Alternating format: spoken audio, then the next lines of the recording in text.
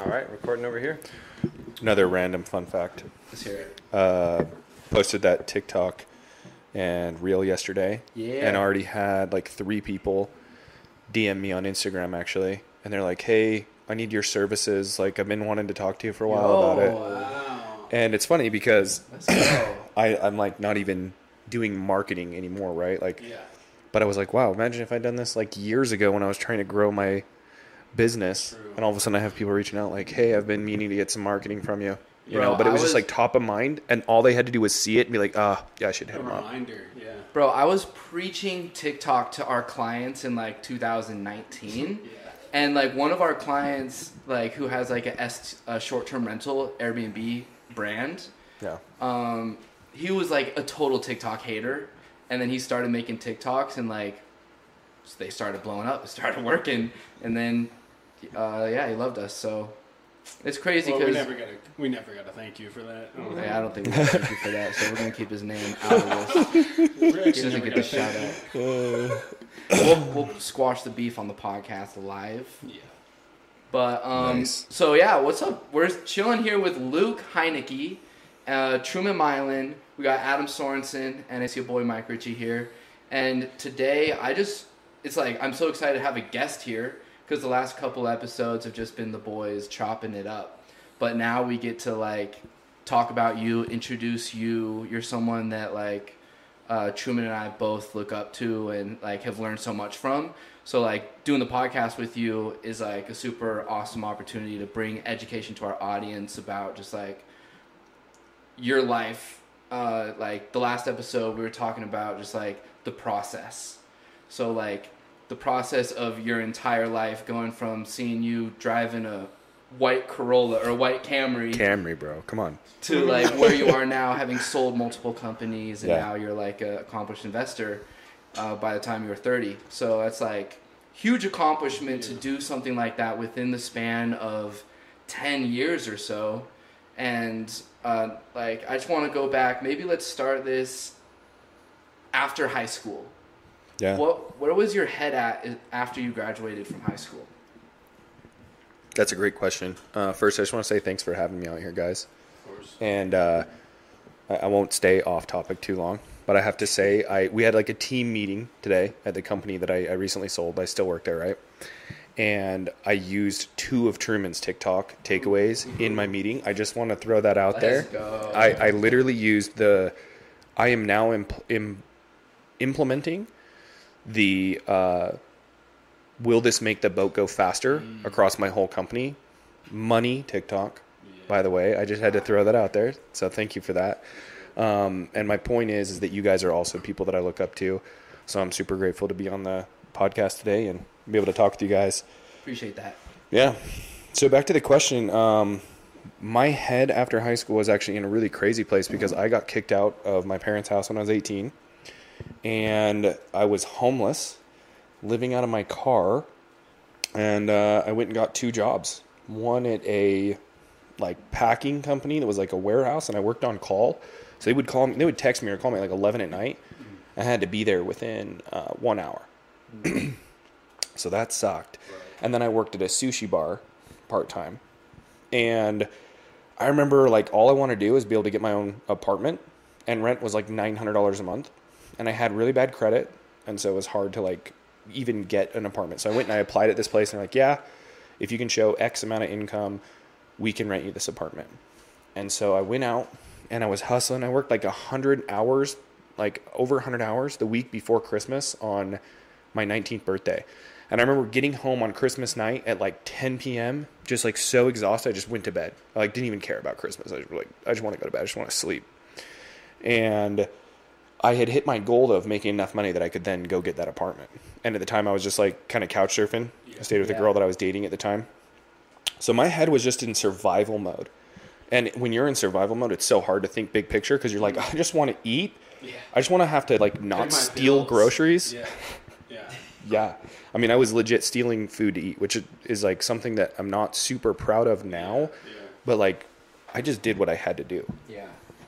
So after that period, what was your transition into like the world of business? Like, how did you go from working at a sushi restaurant to working in the world of entrepreneur or business, because not even necessarily entrepreneurship. Yeah. Well, it kind of was one small step at a time. It didn't happen overnight. I didn't just like wake up one day and like, I'm quitting my sushi job. I'm quitting this and I am starting a business. You know, it didn't happen like that. Watch one Gary Vee video and you're ready to go. I wish I hadn't even heard of Gary. Like, I didn't know, believe it or not, I didn't read books. I didn't listen to podcasts. I really didn't know how to educate myself. And so that slowed my process down a lot. So that'd be like the number one thing I could say people that want to level up their life should do is they should listen to podcasts. They should read. They should start absorbing material, because the sooner you do that, it's going to open your eyes and you're going to become, you know, the more educated you are, the more informed you are, the better decisions you can make, the faster you can grow. Yeah. But yeah, so the next step, basically what happened is I was really stoked. I was making like, I want to say like $2,000 a month. I know that sounds so sad. Oh, wow. It got so much quieter after we turned the heater off. Forgot that was on. $2,000 a month. That's not that sad. I was proud of it at the time. Yeah. And it was paying my bills, but I was working so much. I was working more than full time, 2 jobs. And that was like tips and, you know, shift work and overtime and everything else, which if you've ever done that, you know, that's not the way you want to earn $2,000 a month. It's a hard way to earn money. And I ran into my buddy from like high school. Not even my buddy. Well, just like a kid I knew in high school. I hate calling him out like that. Hope he doesn't watch this. You're my buddy now. No, but I ran into him. He's like, and we, you know, I was like kind of bragging a little bit. I was feeling pretty good about myself. I was like, yeah, man, I just got my own apartment, making $2,000 a month, dude. He's like, that's cool, man. I'm making $50,000 a year. I just bought the new Camaro, and I was like, let me see this. I don't believe that shit. Yeah. Takes me outside. He's got like the 45th edition like Camaro, like, and he was making $50,000 a year, which at 19 I was like, that's a ton of money. All right. I'm like, dude, get me a job. Selling cell phones for like Verizon, like kiosks and stuff. Okay. Like, is it like a third party company that sells phones? Yeah. Okay. Yeah, they sold like AT&T, Verizon, Sprint.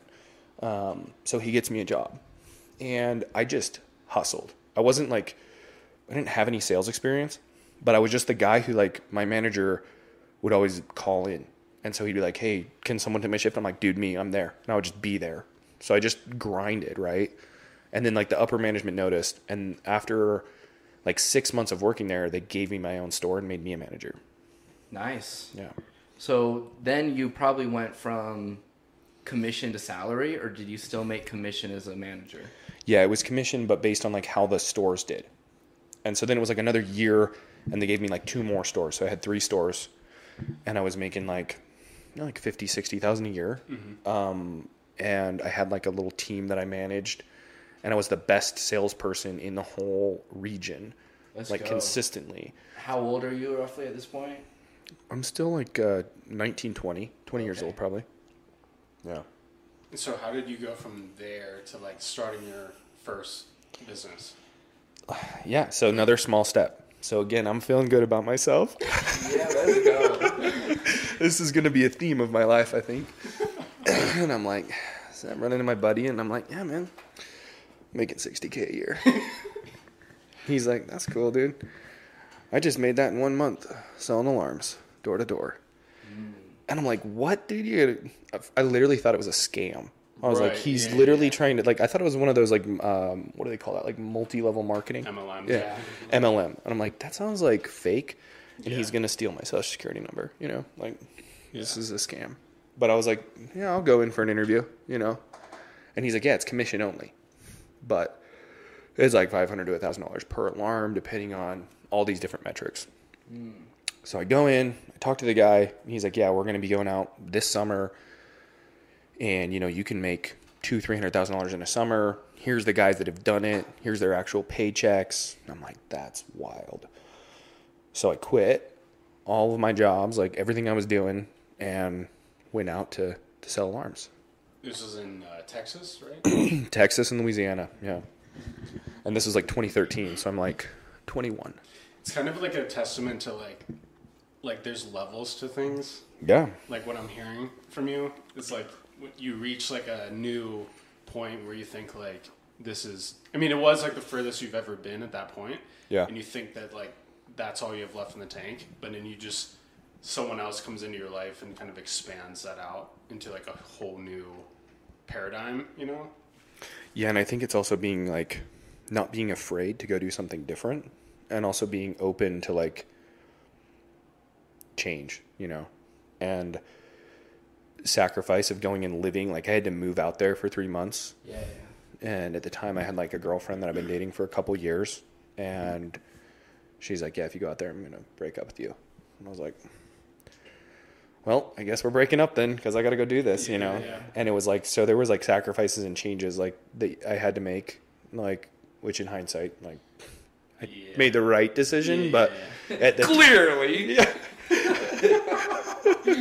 at the time though, it was hard. It was hard at the time. course. You know? Yeah. Hindsight is 2020.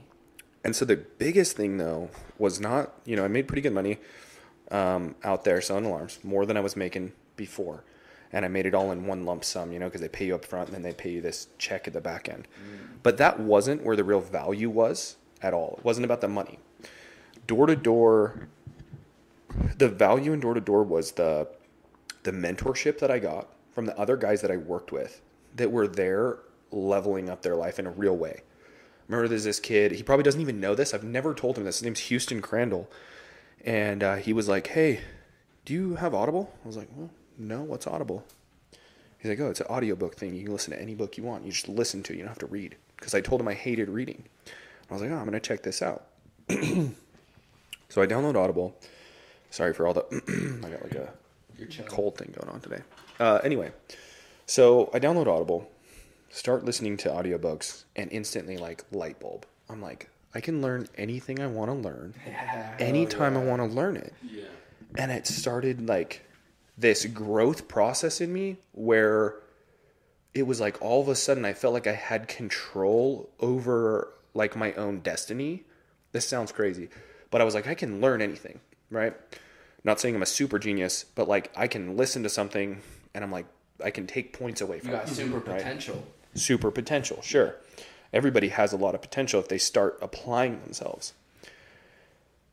And so that was this big takeaway for me, because now I started listening to podcasts. I started listening to Audible because I didn't like to sit down and just read text. Right. It wasn't something I ever wanted to do. I couldn't, like, I don't know if it's ADD or what it is, but it's like hard for me to sit down and just like read a book. But I could listen to Audible and I like would get way into it. Would you like listen to books like while you worked out or like did other things, or would you like sit there, listen, and like actively take notes, or like probably a combo?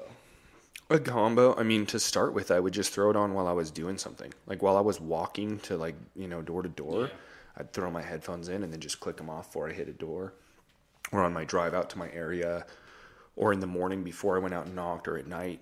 I just got addicted to listening to audiobooks. And then the second takeaway, though, from that door-to-door job was learning to face rejection and then realizing that it didn't actually hurt me. Because, like, you have this fear, right, of, like, whether it's starting a business or selling something or dating.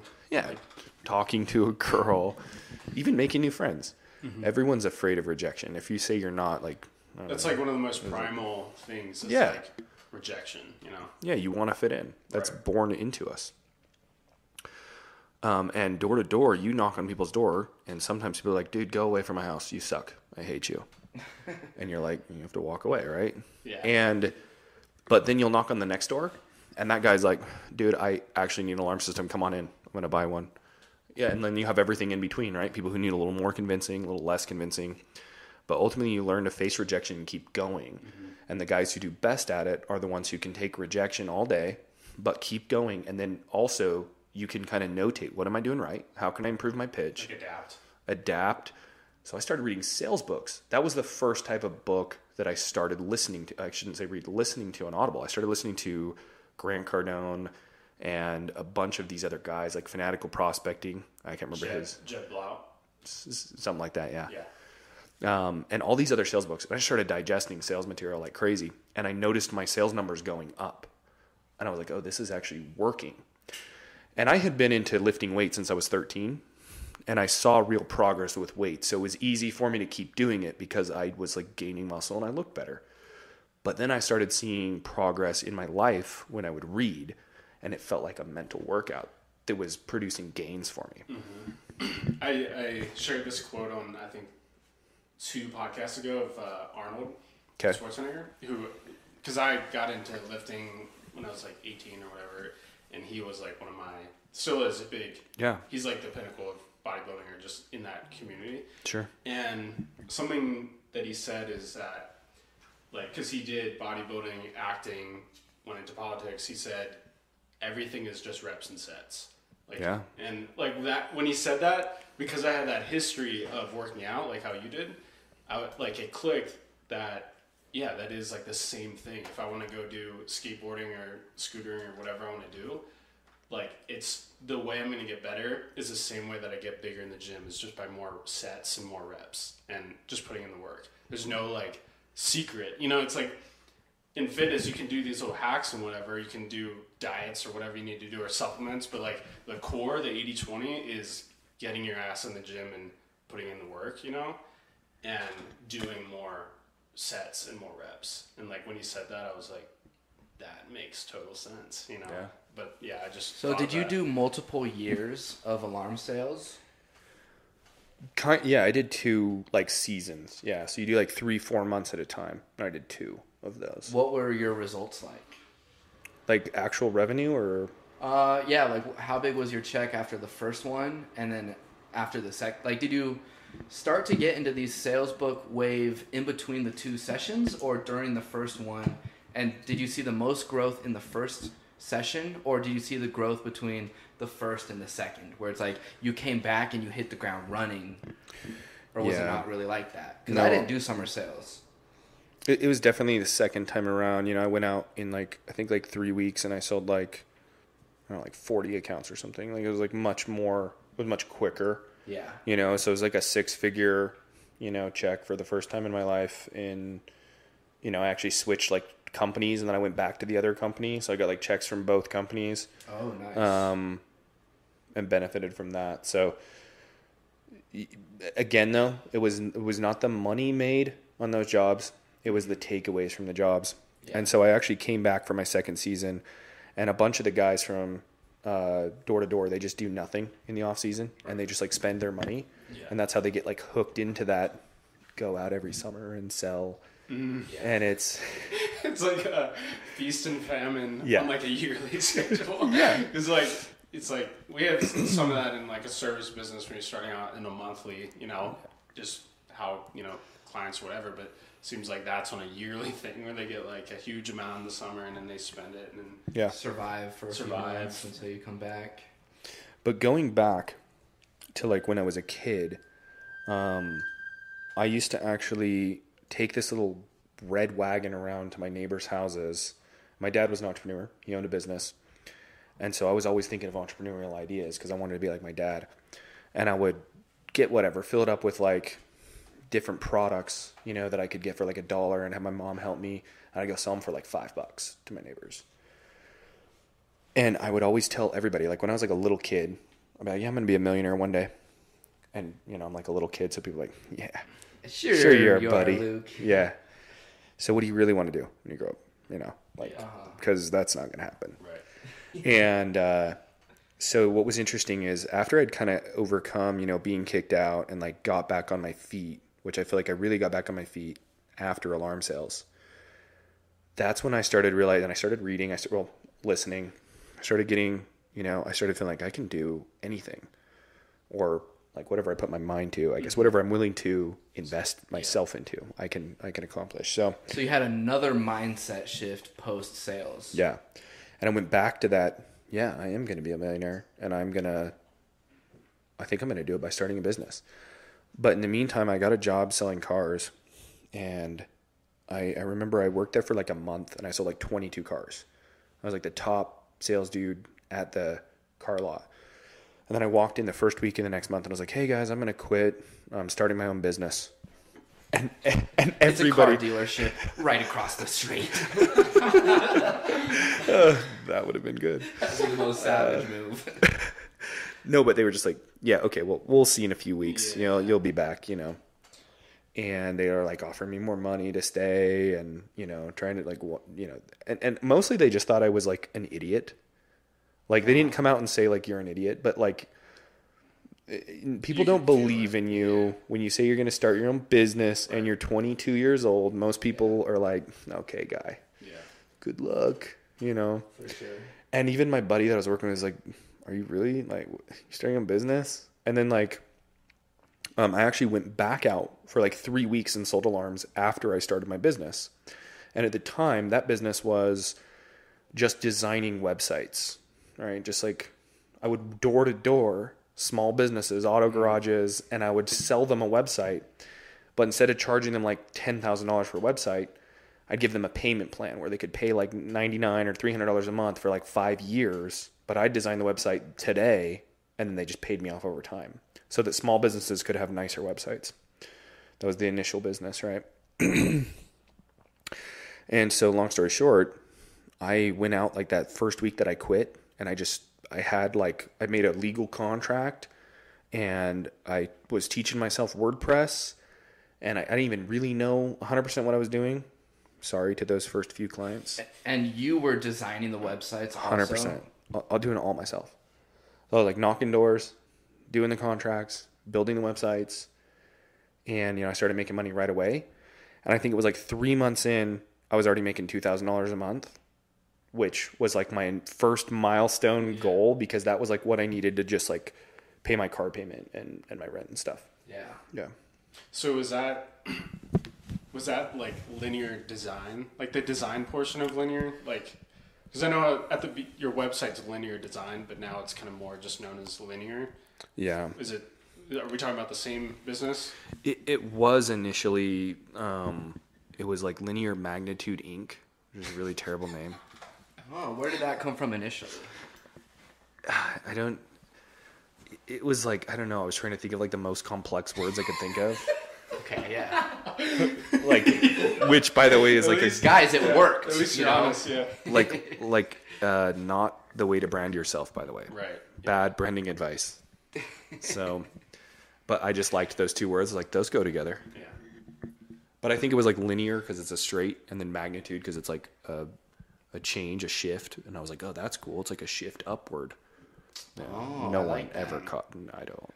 Did you get these, like, did you connect these dots after you had already started, like, came up with your name? Because that was something that I noticed about our company, Temple Mill, is it developed meaning after I started it over time. Even, like, as I would see other people's perspectives, like, talking to Adam, and he was like, oh, it's like a mill is something that produces things over and over again, like a temple, like something on, like, that level of quality. And that's totally what Temple Mill is all about, is like, we want to be able to repeatedly do projects and then also be at the top tier quality that we can, doing the best that we can. But like, that wasn't the initial, when we started it, that's not what we were thinking, I mean, I don't think it's developed much meaning to this day. It was more of just like, I just like picked a name and I just ran with it. I figured it didn't matter that much. It's so interesting. It is a quick step. Because now that you're in like marketing, when I first heard linear, I was like, that makes sense, because it's like linear, like you want to be growing at a linear pace, like with your marketing. Yeah. And when I dropped the magnitude off and just made it linear, way better. Yeah. It's so funny because we did the exact same move with Temple Mill Productions, and then we were like, this is just Temple Mill. Yeah. Like, this isn't Temple Mill Productions. We dropped Productions. You don't want like 14 syllables in your brand, Yeah. Yeah, and our emails were like, Mike Truman at Temple Mill Productions. I remember that, and I hated writing you guys an email because I had to like type it out. Yeah. It was so Okay, real quick for the people like watching that have no idea who you are. What is Linear, and like what do you do? Yeah, so Linear is a PPC and CRO agency. So I'll break that down a little. There's a pay-per-click and conversion rate optimization. So that's Google ads, Facebook ads, Twitter ads, TikTok ads, any kind of ad platform that's digital. And then it's also designing the landing pages and the ad, like the copy and the creative that go along with those.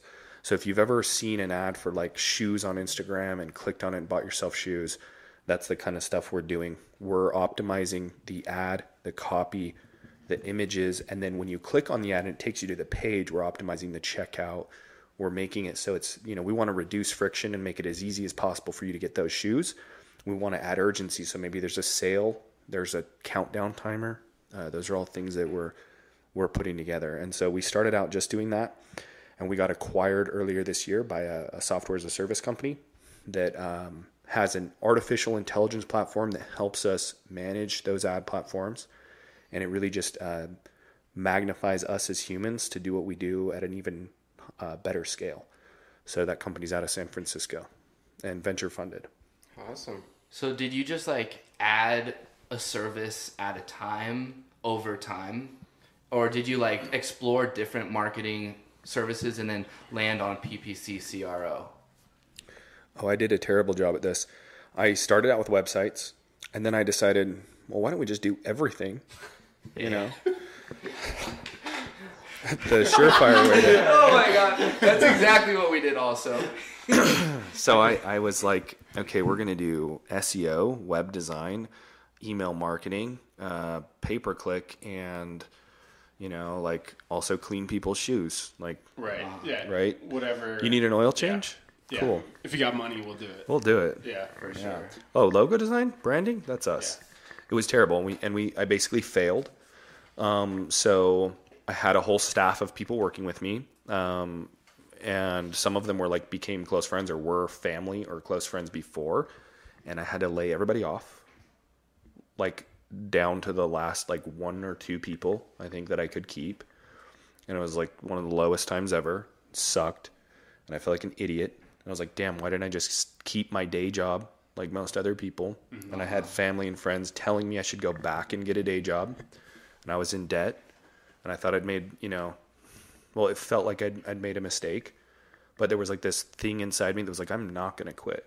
Yeah. I'm not going to give up. And I think that came from past failures that I was like maybe ashamed of, or I had like where I felt like I'd quit or I didn't work hard enough. And I was like, maybe back then I quit and that's okay, but that's not who I am now. I'm not going to quit. I'm not going to give up. Dude, that's so interesting because when you see someone like yourself now who's clearly not a quitter, you think this person's just like that. Same with like David Goggins. People will think, oh, David Goggins, he's just like that. But what I love is that he talks about how he was a fat fucking loser who couldn't run more than half a mile. Yeah. And like he had to change his mind and change his life to turn into that person. So this brings me to my first question that's related to this. Yeah. That's because you told us before that you like went through these like periods of failure with Linear specifically, where it was like almost 3 times like these periods. So my question is, were there any moments where you realized that things weren't working, and what did you change in yourself to get them to start working? That's a great question. So the first time around, it almost became this is going to sound weird, but it became like a social thing to go to work. I had hired friends, or I had just hired people that I liked. And we would just like, we did work, but we also had way too much fun. Right. That's weird, right? Because you want to have fun at work. I think that's a good thing. But we were hanging out after work. Like, we were just a bunch of homies, and we had a great time, and we all hung out. And people would work really late, though. Because it was like people would, you know, it was like we were all just friends. And so it was weird because it's like what is that? It's like a double-edged sword. Because we had people that were willing to grind because of the emotional attachment to the team. Camaraderie of everything. And there was like this really cool, like, belief in the company in the early days where it was a bunch of 20-something-year-old kids, essentially, that were like, we're going to make Linear work. And that was really cool. That is fucking dope. It was really awesome. There's a ton of, like, spirit, and we weren't paying very much at all. Right. Like, we were paying such little money that only, like, people believed in the future, which is why they were there, because they were making, like, $2,000 a month or less. Mm-hmm. Like, it was not a good paying job. But yeah, so I realized that it was a lot of fun, but it probably wasn't going to work long term unless I actually learned how to build a company. So I went back to what I did with Alarms, and I started reading books about business. So Good to Great. What's the one? Scaling Up. Scaling Up by Vern Harnish. Built to Sell. Don't know who that is either, but a bunch of other books. I just started I was just digesting material like crazy. Profit First, everything from accounting to marketing to every book I could find on business. And I realized that I'd screwed up a ton, not only from the way I hired, but the way I managed to everything I was doing was wrong. And so I went back, I realized I needed processes and I couldn't just keep, I needed to be running the business. I had all these major light bulbs. And so I started over and I started kind of doing everything right again, or at least better than I was doing it before, and started growing the business back up. But the problem was we still kept the same service offerings with all these services. And I still had a few people there from the old team because I didn't have the heart to just get rid of them. Sometimes you have to be cold a little bit. If someone's not performing, that's hard to do if you have a personal relationship with them. And long story short, we basically did the same thing again, where we got in. I had another team that I had built up, some of the original people there still, but mostly new people. And we had way better systems and processes. We had too many, and it was a scattered mess. And we were making money, but it was never enough to cover expenses. And I was in a ton of debt again, and I had to lay everybody off again. And this was time to start over again. How many team members do you have the second time around? I think we were maybe up to 7 or 8. Wow, that is hard. So what did that look like after you let everyone go? You would just personally go into the office every day and... Did you even have an office still, or did you have points where there was no office? I still had the office, and I had one employee left, right? So it was me and one other person, and then I hired another, and then I let that actually original person go. And it was somebody who'd been a day one guy who I really liked as a person, but who just actually didn't perform in the role and never had. And I finally was like, you know what? I'm hiring people I don't know. I'm interviewing and I'm doing this right. And I've got to let this guy go. And I fired him. And of course he hates me now. And it hurt my soul to this day because it was a friend and probably never be my friend again. And I started over with this one employee, and we would just go into the office every day, and we would work sometimes 6 days a week. And we started from scratch, and we got rid of every service except for 2, PPC and CRO.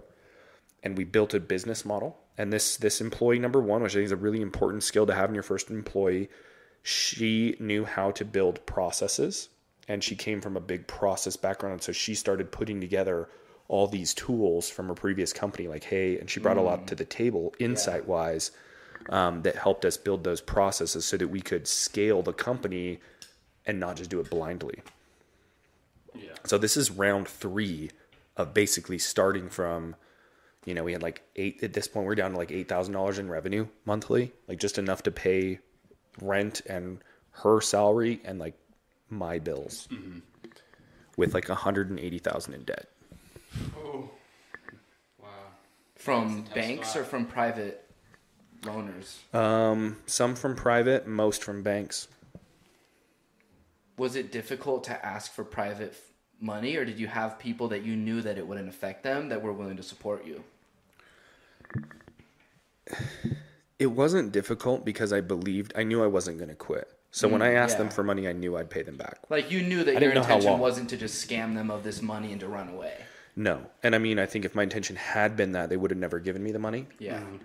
They were pretty thorough, and I did pay everyone who I owed money back, which is a great feeling. Did any of them try to invest in Linear and get equity, or were they just loaning you money that you were going to pay back on an interest rate? Both.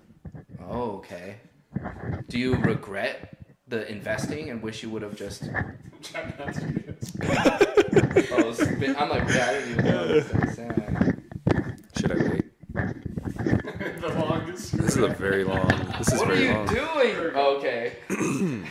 Well, we're back. Back to the program. Do you ever feel like you ever took on investment too early? Oh, or for sure. And I kind of, I actually ended up. So what happened is when we were out of money that third time, everyone had given up faith in me. And they were all kind of like, man, Like I might. thinking they were cutting their losses, not going to get the money back. Yeah, and so I said, well, how about I buy you guys out? And we had taxes that we owed. So we like owed taxes and didn't have money, and so they were going to have to pay part of the taxes. It was a really bad situation. It was poor management on my part. Like, I just still didn't know what I was doing. Which Or just like poor money management, or just management overall. everything. Yeah, I just didn't do a good job. I didn't know, like I was missing a lot of the pieces needed to do everything right? Which I'm like, I think that's pretty normal. There's like running a business there's a lot of pieces to that. Yeah, and it's like near impossible to like get everything in front before you start. Like it's like, I mean, if you could like mentor someone today, I feel like you could help them do everything Absolutely. right. But like if you start off and you're just starting your business, like you're gonna make huge mistakes, like pretty much regardless of, I don't know. It's just Well, like those even if things you of- have a mentor to guide you through the mistakes, like for me, it's like you and me, I feel like we've been told what we need to do from multiple different mentors, but being told isn't enough. You have to like experience it to understand fully. Yeah. It's like it may work for a short period of time, but then if you don't fully, like, because that's the thing about business is there's so many balls to drop. If you're trying to juggle all these balls, you're for sure dropping some of them. Like if you don't have a team, as much as you want to like lie to yourself. Yeah, so that was kind of interesting though, because it gave me, like, I had the chance to pay them out, and I just said, hey, I'm going to pay you guys out. I'll take care of the taxes. And I bought them both out, and they were like just grateful to be getting their money back. They weren't getting any more than I think what they gave me initially. It was just like, But you paid them back. but I paid them back. Nice. And then I was like, I'm not going to fail. Like, it was just this thing. Like I want to win, but more than anything, I don't want to lose. Yeah. Like I want to win, but losing is what I won't do. Like I won't accept failure. Like it's like the worst feeling in the world to fail, and I wasn't going to do that. And so then I restarted the engines, and I actually did things right the third time around. I built processes. I hired good people. I applied roles, and I delegated. That was the big thing. I delegated, and I trusted people to do their jobs, and a lot of them ended up doing their jobs better than I would have done it. I adopted a new management strategy. I actually paid attention to the finances, and I paid off all of the debt. The company was debt-free by the time we sold it, well before we sold it. So were you doing your own services that you provide for other companies on your own company to get new clients? Or were you doing a different strategy? That's a great question too. Yeah, we actually did a totally different strategy. All of our business, and thanks for bringing that up, Mike, because that's actually the number one way we did end up growing. So when I failed that third time around, I was like, okay, I need more than just books. I need to find someone who's actually doing this and doing it successfully. Yeah. And there was this guy in California who owned an agency that was doing like $500,000 a month at the time, which to me, I was like, that's insane. Yeah. Still is. It still is. That's another one of those like your mind shifts. expanding type Exactly. That is exactly what it is. It's another running to the guy at the grocery store that's got the, I am making 60, you know? Yeah. And he's like, yeah, and I was aiming for like 50K a month, and he's like, yeah, I'm making 500K. He's like, I made $50K today. For real though, right? Jeez, yeah. And so I had been following their blog, and they had all these blog articles. It was like 5,000 to 10,000 word blogs that you could read online. And I had recently read a book by Joe Paluzzi called Content Inc. Mm-hmm. And so I was already on the content mindset. Like, you need content, right? And so then when I found their blog, I was like, that's what he's doing. He's got content. That's how he's growing this business. And then he actually published blogs about how he was growing his business. And so he had this Halloween meetup that he posted on Meetup. And it was just for people there in the Orange County area. But I just bought a ticket and flew out there, showed up to the meetup with my one employee. So that's always a good move. Like with Truman and I a couple times like taken risks and like spent some of our own money to go see someone that we admire, like have a meetup, but it's always worth it. Yeah.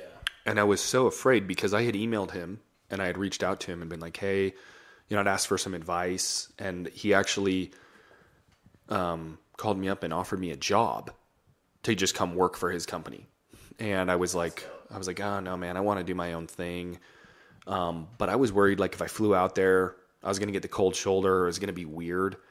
But what was cool is he like sent an email out to everyone. It was like, hey, these people flew all the way from Salt Lake to come see us. And everyone on the team like welcomed us. And I had like this, I mean, this was a major mindset shift for me as well, because I flew out there and I got there and I realized their entire team I had pictured as like these robots, right? Because I was like, how can they be doing $500K a month and have 30 employees? And they must be like the smartest, most insane people ever. And I got there and met them, and they were just like normal people. Yeah. But they had processes to follow, and they knew what to do, and they had management, they had oversight, and they had a lot of fun at work too. Like they were doing things to make work fun. So the first thing was I was like, oh, I can hire people and they can do a good job, and I don't have to do all this myself or micromanage, or like, I can actually delegate.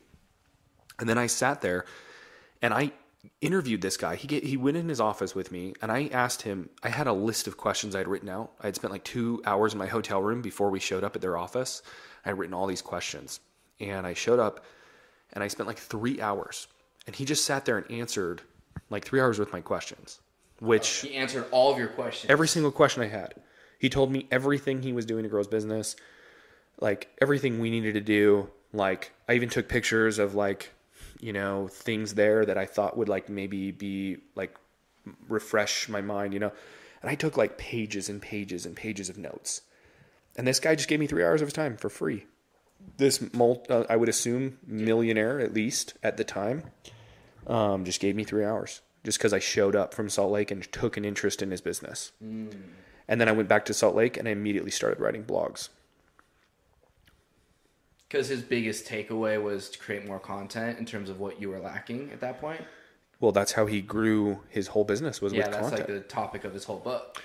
No, that's not the same guy, though. Yeah, different guy. Oh, okay. Different guy. Wasn't Joe Paluzzi. It was another guy that owned an agency. Gotcha. But I was on the content train because of that book, and that's how I found this guy. And he was also on the content wave. Yeah. And I started, and he told me, one of the things he told me, he's like, well, think about it. How do people even know what you do if you don't have any content out? Oh, yeah. And I was like, boing. Yeah. And so then I realized, like, you have to let people know that you're out there. They're not just going to be able to read your mind and come to you. Like, very, very rarely that happens, but you can't rely on it. And you also have to be able to, like, show people, like, in today's environment with content and the internet and stuff, you have to be able to show people first, I feel like, what you can do. Like, what services you offer, one, but, like, how does it actually impact your business? Like, people have to be able to, like, know that you know what you're talking about. Right. You can't just be like, oh, he does marketing. Like, oh, he actually understands marketing. I can see it from his blogs. I can, like, the proof is in the pudding, like that type of thing. Big trust indicator. And I think that was the thing another thing that stood out is he told me, he's like, yeah, most of the leads we get, they're signing up in like 14 days or like 7 days. And we were just like our sales process was months sometimes. And he was like, yeah, well, it's pretty easy because they usually call up and the conversation goes something like, hey, I've read like 4 or 5 of your blogs and I really want to work with you guys. What do I need to do? Like, that was not the conversations we were having. I was cold calling people. I was like, I was like running, like I was running in circles trying to get clients, and I would have good months and we'd sell a bunch of stuff. And then I'd have 2-3 months where we sold nothing. And I was like, how am I going to pay my bills? This sucks. And so with content, he's like, yeah, we make a piece today and it doesn't even rank for like 6 months. But when it starts ranking, we'll get deals from it for years. Dude, and it was like consistent. I think it's like the difference between like going out and trying to like get like clients versus like you're building up your like garden, like so to speak, and people are like coming to you and they're like being attracted, or it's like a beehive or something. People are like being attracted to you, and you don't have to like go out and force people. Like, you're just putting your stuff out there and they're deciding if they want to work with you or not. Yeah. I see that with YouTube so much. Like, the other day I sent you guys a Gary Vee video that I just watched, and it was just like, it's just like Gary's like preaching about creating content. And it like, I sent that video to you guys literally yesterday, but that video came out in May. Yeah. And I'm just now getting to it. And I'm even, I follow him. I watch his other videos. I sent you a different one like 2 weeks ago. And even for me as a fan, I didn't see that video until 4-5 months later. Yeah. Which is like just so crazy. Like, you don't like see the results of building it until you start to see them. They're like assets or like evergreen. Like they're always going to be there. Like you have, how many blogs do you think you have on that one? Hundreds. Yeah, they're just like sitting there attracting views and every month. Blogs that I wrote in 2018, gave us, hundreds of thousands of dollars in revenue this year. So here's a question I have for you. How precious were you about writing your content? And like, were you like really putting like, this is the blog article that's going to give this man the most amount of value? Or was it like, let me just rip these, experiment? Even like today, like I'm sure you're not writing the articles personally, but they're still, Linear is dropping blog articles, like transitioning. I don't know, I'm just curious about that whole process, So there's 2 great points there. And this is actually another kind of knowledge drop that I got in that meeting in California with that other agency owner. I was like, hey, how do you know what your job is and how do you know when to delegate something? And he's like, well, I just, in the early days of a company, right? He's like, let's say you're doing, design work. Then you build out the process for design work. You hire a designer and then you move on. And so it's like you just keep doing something, you build a process, and you move on in the early days, and you hand it off to someone else. So you delegated pretty quickly then? I delegated content like within, I started, me and my other employee I had at the time, the 2 of us, all we did was write content. And I was like, hey. You had a lot of material already. We just started writing. So I used I think his name's Brian Dean. I feel bad if I'm getting his name wrong. But he wrote this article about, it was called the skyscraper technique. And it basically is the concept of you find another piece of content online. So let's say that the content is about video production. And it's like, you're going to go Google video production. You're going to find the top like 4 or 5 articles. And then you're going to find the one that's the longest and the best. And you're going to make it 10 times better. So if it has 1 picture, your article is going to have 10. If it has 1 video, your article is going to have a video that's like way longer and more in depth. If it has 500 words, yours is going to have 5,000. And he called it the skyscraper technique. Basically, here's like this little, building that your competitors have, and you're just going to build this skyscraper next to it. And I felt like that was the way that, because I didn't have money for SEO. I didn't have money to like buy a bunch of backlinks or go. I didn't really have the time to write content and build backlinks. Mm-hmm. So I was like, I'm just going to create the best content and Google's going to rank for that. But what it did that was even more cool than that is it got us a lot of opportunities where people would read the content and then reach out and be like, hey, do you want a guest blog? Do you want to post a blog on our blog? And we just started getting links naturally because people would find the content and then they would other blog writers would link back to our content because it was good enough and it was longer and better than the others. And then I started reaching out to other like industry leaders and asking them to write guest blogs for our blog. Oh, would you pay them? No. A lot of times they do it for free because they could link back to their website if they wrote a blog for us. They'll be like, hey, I was on Linear's blog, and it gives them credibility. Eventually, yeah. Now it does. We didn't have credibility then. So it was more about like, hey, you own a software company that does, it helps people design landing pages. Do you want to write a blog about landing page design for us? And then you can link back to your software. And they're like, done.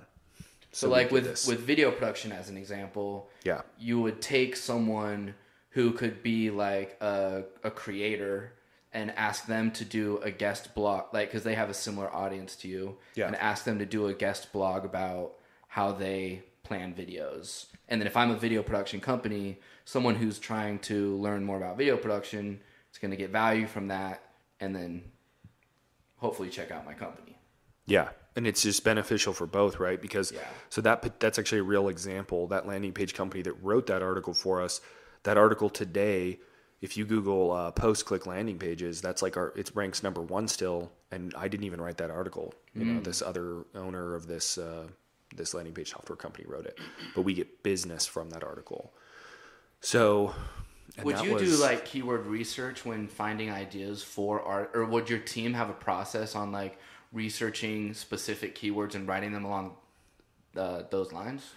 We do now, but transparently in the early days, I just looked at what other competitors were ranking for, and I just was like, hey, if they're doing that, it must be working for them.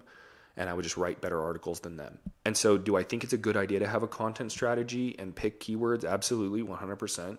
But in the early days, the most important thing you can do is just like get started. Like Yeah, you just gotta do something. Because walk otherwise you're before going to... you run. Yeah, and you just procrastinate. You don't do anything, right? Yeah. So back to your question, though, originally. I feel like I got a little bit off. I don't know being if precious about the content? Yeah. So every waking moment, like I remember the Super Bowl that year in like 2018, I was sitting there just writing an article with the Super Bowl like on the screen in front of me. I mean, like I was just writing content. I woke up in the morning, like I had a goal to write like 700 words a day. And I would just try to hit my word count goal every day. And you would just be in writer mode. Focus, Yeah. Like your primary focus was, okay, I need to create a bunch of articles. Let Yeah. me just every day set this goal of 700 words or whatever. And then you just tackled it. Yeah. And, a lot of it was like taking an article that already existed, reading it, and then going and doing like finding other courses or things that like were about the same subject, but that they hadn't talked about in that article, and watching videos. So I would split my time between learning and writing. So I was learning, and then I would actually prove points that they had that were wrong, or I would take like a different take. If they had said this is good, I would say this is bad. So I would try to make it different, try to make the content stand out.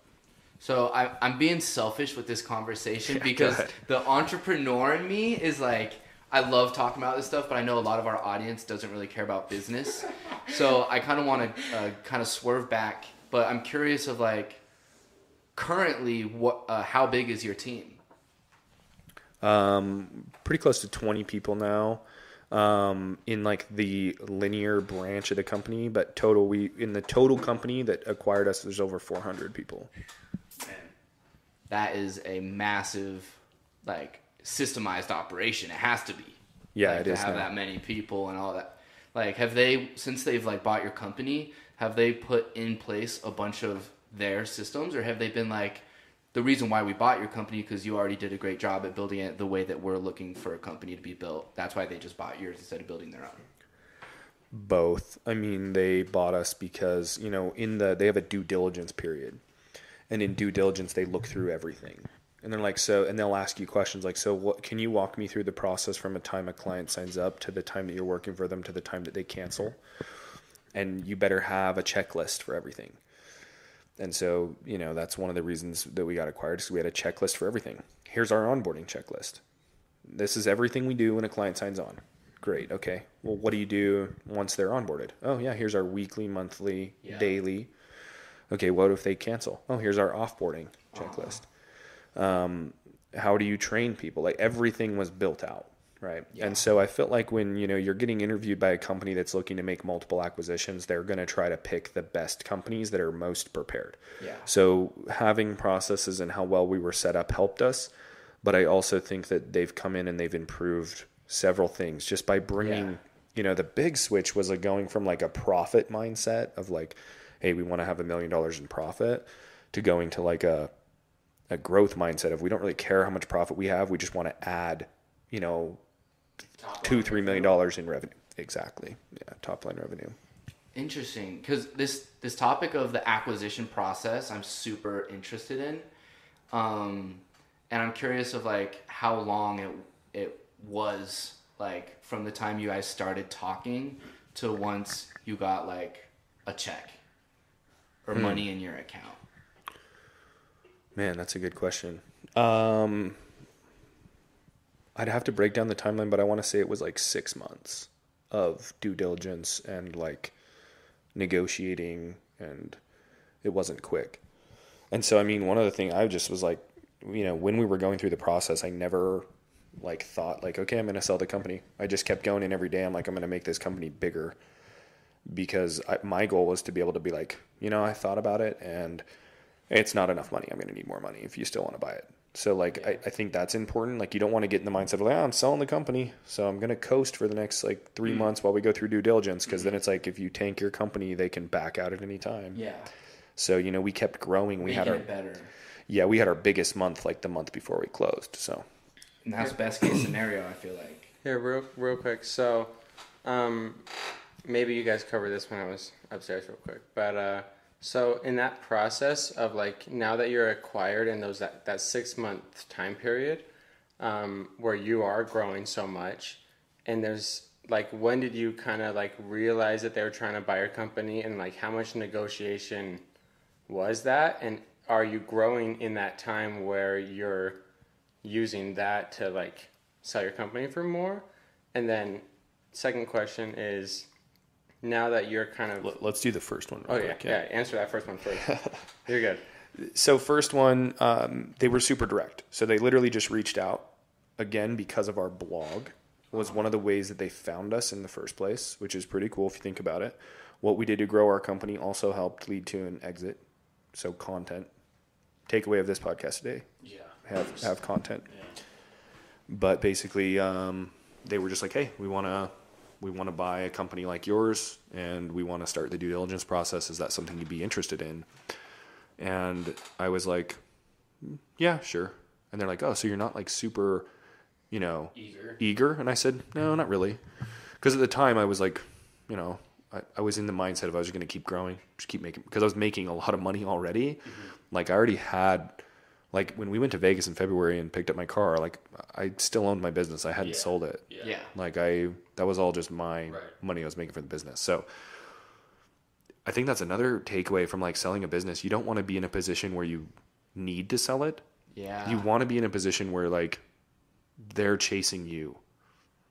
Like, because did you have like a bidding war between multiple potential buyers, or was it just that one company? It was just the one company, but I did ask for more than they offered. I asked for quite a bit more, like 10% more than the initial offer, and got it. So I wish I'd asked for like 20 or 30%. Because you got more leverage than you realized. Right. Yeah. Okay, so second question. Now that you are acquired, you got paid, and now you're working like for them in a sense. Yeah. Is this like a temporary or like a contracted out time where you are kind of teaching them the ways, like you were saying, or is it like, are you now an employee, or is this like, how does that work exactly? Most people probably don't know anything about that. So, yeah, so it's really, that's all part of the negotiation process. So, you could say, hey, I'm trying to sell my business because I want to leave and go do something different. And that might be like a turnoff, especially to a buyer in the service industry, especially if there's any kind of key man risk, which I have a TikTok that talks about key man risk. So maybe we can link to that. At Luke Heineke. Yeah. Want to drop description? If people don't know what key man risk is, then I explain that in that TikTok. But they're typically, that's going to be a turnoff, right? So they are typically in a service-based business, unless like you're a really big company, like, well, not really big, but you're a big enough company that you have like a COO and you're literally just the CEO and you're not running like the day-to-day. Then you might be able to be like, yeah, I want to go do something else. And they'll take over and hire a CEO. But most of the time in a smaller company, like 30 employees or less, they're probably going to want you to stay on. But you can negotiate. Do you want it to be a contract? Do you want to be a W-2 employee? What do you want to do? And that can be all part of your negotiations. And you're going to have attorneys that you're going to pay to, facilitate those negotiations. So that's going to be expensive. But yeah, I chose to stay on as an employee. I didn't want to leave the company. I was still having a lot of fun with what I was doing. And I really wanted to be a part post-acquisition because I also felt like I had a lot to learn from the acquiring company. And I didn't want to, I think this is like it still is. Like I'm still doing it. This is my day job. That's what I was doing all day today. And I'm learning all the time. And so I think it's super valuable to be acquired and stay on because you're getting acquired by a $150 million company. They're going to know way more than you do. And so it's, again, I'm already leveling up my mindset again where I'm like, they're like, hey, we want to add 300,000 in monthly recurring revenue in, 5 months. Tell us how much we need to spend to do that, and it's like, oh, how do I do that? And they're like, well, here's how, right? And I'm learning how to build like pro formas and, it's just stuff that I didn't know how to do already. Awesome. So So, a question about like your checklists, like, because I know there's lots of different project management softwares, like, because when we first started building out systems, we just made a bunch of Google Docs and used like Google Docs. Then we explored like a couple different options and then landed. Even like once you land on one, it's like then like a year later, ClickUp comes out, and then there's they're always innovating. But I'm curious of like what you guys use for yours. so we use Asana, Okay, yeah. pretty common like project management tool, but I don't think it matters what you use. I don't think there's like it's about It's about having how a- you use it. Exactly. There you go. Yes, sir. So- Just like a wiener. Wanna zoom out of like the kind of like the technical business talk for a sec. And so you said that you like always had the goal of like when you were younger of like becoming a millionaire. Yeah. And I want to hear like how you see the world now today versus like back then, because like now you've reached that point, and I feel like whenever you reach a big goal, I feel like you kind of like relax a little bit and get a little bit of confidence of like, look, I did that, it's like, but when you're on the way to that goal, there's a lot of like, fake confidence or like convincing yourself that you're amazing when you're not, and just like a lot of like lying to yourself. Visualization. But once you get to that point where it's like you have the money, like you got it, you reached the goal, like how has that affected the way that you see yourself or like the world? Has it like confirmed anything about yourself, like beliefs or anything like that? Yeah, that's so interesting. Interestingly enough, I think initially it was a huge letdown for me, because I made all this money and I was like, now what? Yeah. And what was weird is I had already been making so much money, because you have to be making money to get a good valuation on a business in the first place. Yeah, definitely. That I already had a lot of the stuff I wanted. Had some fancy cars and a house and some cool clothes and, whatever, right? Yeah.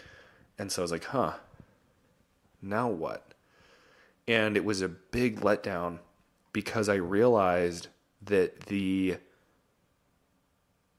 thing that I was looking for all along was achievement and purpose.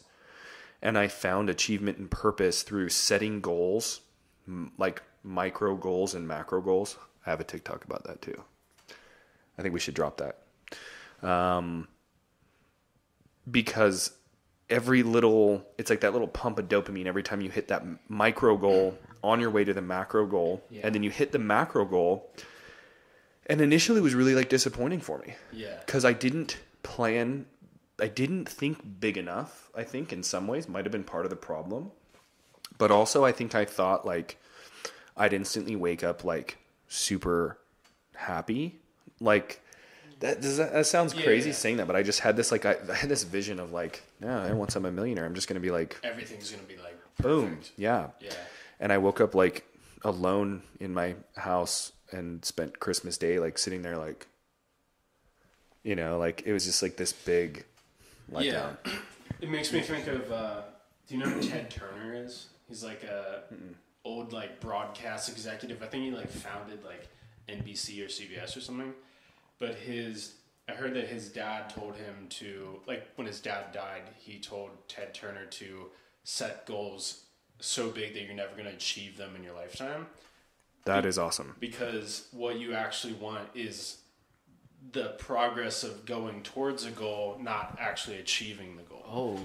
Just blew my mind. And so, because that's like I love a that. common thing. I feel like especially with entrepreneurs, is they have this. Whether it's like regardless of what number it is, it could be a millionaire, 10 million, 100 million. But once you get that thing, you're like, I don't know, I didn't plan this far, Yeah. And I feel like we put so much like pressure on that goal, like once I do this, I'm going to be a changed person and nothing else matters until I reach that goal. But once you get that goal, you're like, I'm the same person as I was back then. And like, you're sometimes in a worse place because you now don't have that thing that you've been working towards. It's like on your birthday when they're like, do you feel any older? And you're like, no, I feel exactly the same as I did yesterday. It's so gradual. So I think there's like a few really big takeaways to answer your question about like, or I think maybe it's Truman's question, but about how money kind of changes or changed my perspective at least, or how I see the world maybe a little bit differently. The first takeaway is I realized that no matter how much money I have, I need to stay goal oriented, and I need to keep looking ahead and setting new goals and bigger goals. I can't get complacent. The second thing I realized is, like, you always hear this saying about like how money doesn't buy happiness or whatever, right? And I actually don't think that's true at all. I think it's just the wrong saying, because like happiness is the wrong goal. Like it's the wrong thing to aim for. Like I think you need to like aim for like purpose, right? Like no one's going to wake up happy every day. Right. And like no matter how, like you have 20 billion, 100 billion, like you're not going to wake up happy every day. And it's like the wrong thing. Like, do you even want to be like just happy all the time? Like, no, you want to be like focused and driven and.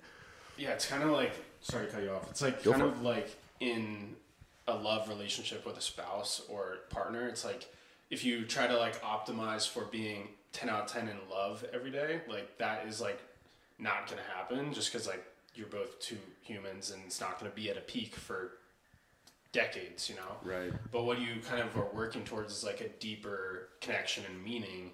And that is like, that's like sometimes those deeper connections and meanings come from going through an argument and coming out the other side. You know, it's like not, if you're just optimizing for like 10 out of 10 love, you're going to avoid confrontation and you're going to avoid some tough stuff because you're like trying to just maintain like, no, we're happy, you know, Yeah. But it's like, that's, so it kind of relates to what you're saying. If you're optimizing for like happiness, then you're kind of like not going to take as much risk and stuff because you're just trying to maintain this like status quo of like, I don't want anything to change around me, you know? But if you're like optimizing for this like fulfillment or deeper purpose of progression, you know, then you're gonna like be willing to like burn your bridges and stuff, you know? Yeah. So I think what you're really talking about is like asking yourself, how can I provide value to the world? Because that's where you're going to get purpose, right? Is if you feel like you're providing value to the world, that's where you say I have a purpose. And I think that people that live purpose-filled lives are ironically enough, the happiest people, if you want to call it that, because they feel like they have purpose in the world and they feel like they're providing a lot of value, whether they make a lot of money or not.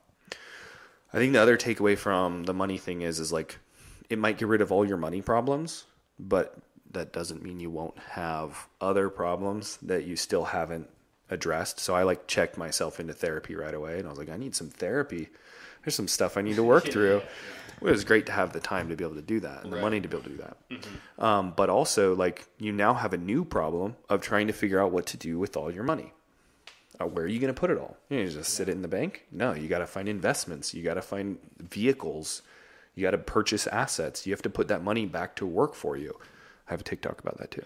Honestly, seeing you and your dog in the Aston Martin, that's like, that's my biggest like dream living. Like that's how I want to spend my money, you know, dogs and cars. I love this conversation because I feel like it is totally on topic with our podcast and what we've talked about before of like, it's even like knowing the difference between pleasure and happiness.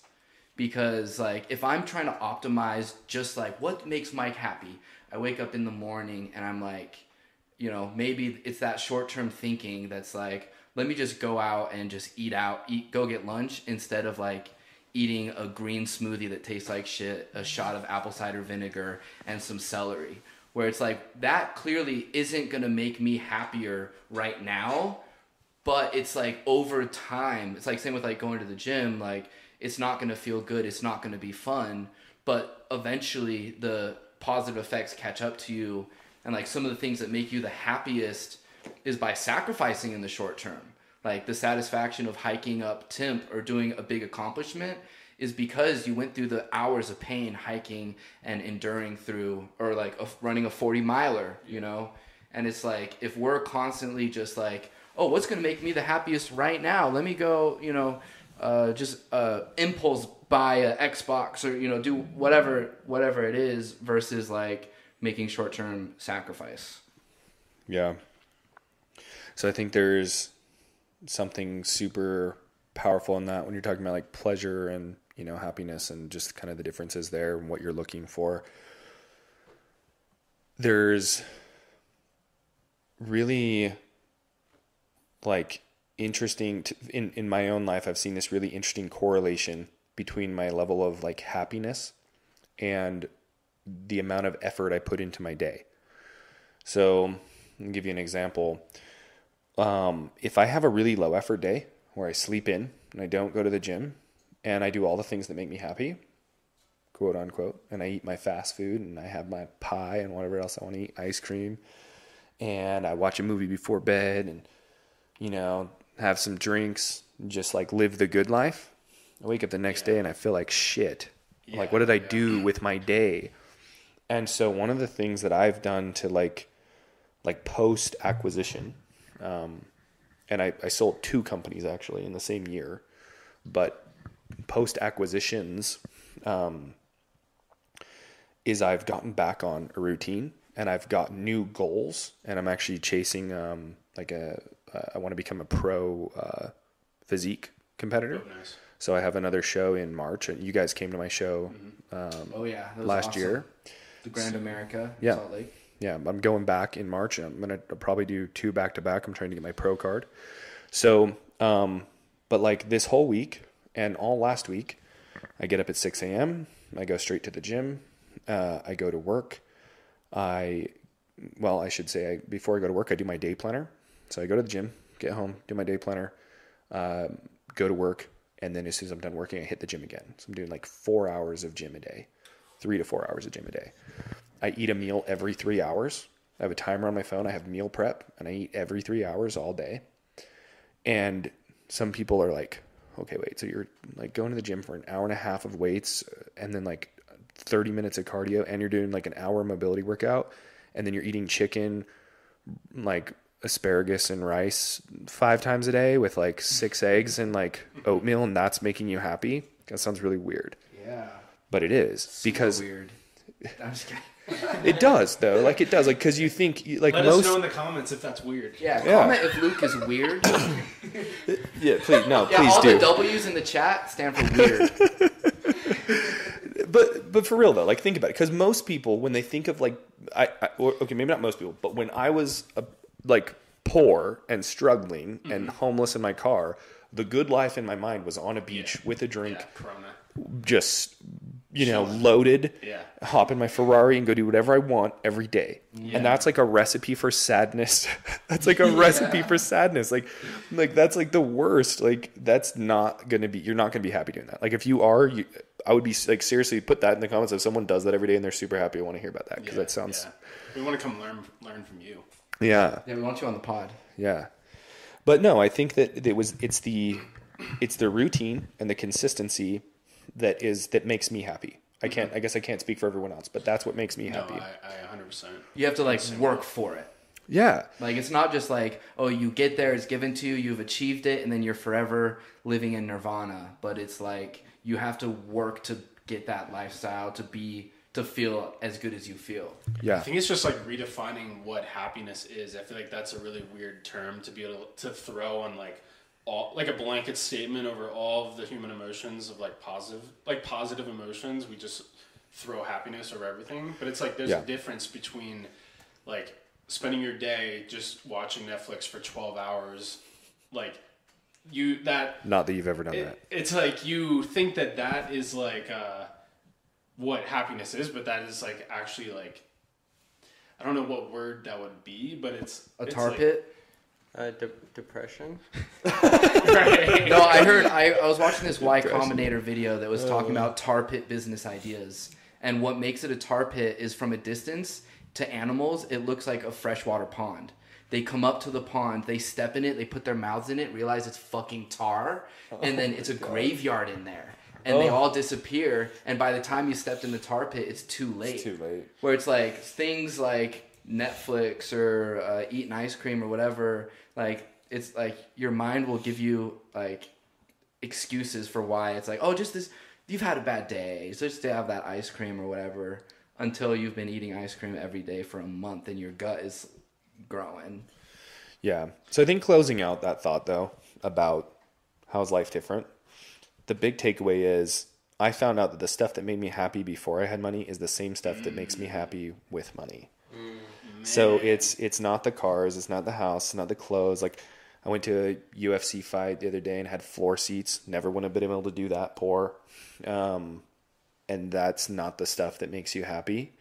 The stuff that makes me happy is getting up early, getting on my grind, aiming for new goals, working really hard towards whatever those goals are, and being consistent. And at the end of the week, I look back at my week, at my day planner, and I go, dude, you crushed all 6 of your meals on time every day. You woke up on time. You hit the gym twice. You got all of your work done. That's happiness for me, is I look back at my week and I crushed my week. And I could do that poor or with $1 million or with $10. I could do that and I could be happy. Yeah, that is so savage, honestly. And it just makes me think of like, it's so weird, like your perspective on happiness. Sometimes in a moment, you don't think that you feel so happy. You don't realize. And then in hindsight, you notice how happy you are. And it makes me think of like when I was doing really, really heavy Instacart. Most of the time, like I was like dreading. I was like, I don't want to fucking do this shit, but I need to get some cash today. But then I would get in these flows where I have really fulfilling days where I'm like, I just listened to 3 JREs. I just did 30 Instacart orders. I got to deliver groceries for old women that can't even leave this place. I was like, it feels really good. I was like on my journaling shit, journaling every day for months. And like in that moment, if you would have asked me, I'd be like, I'm struggling. I'm in this really difficult time of my life.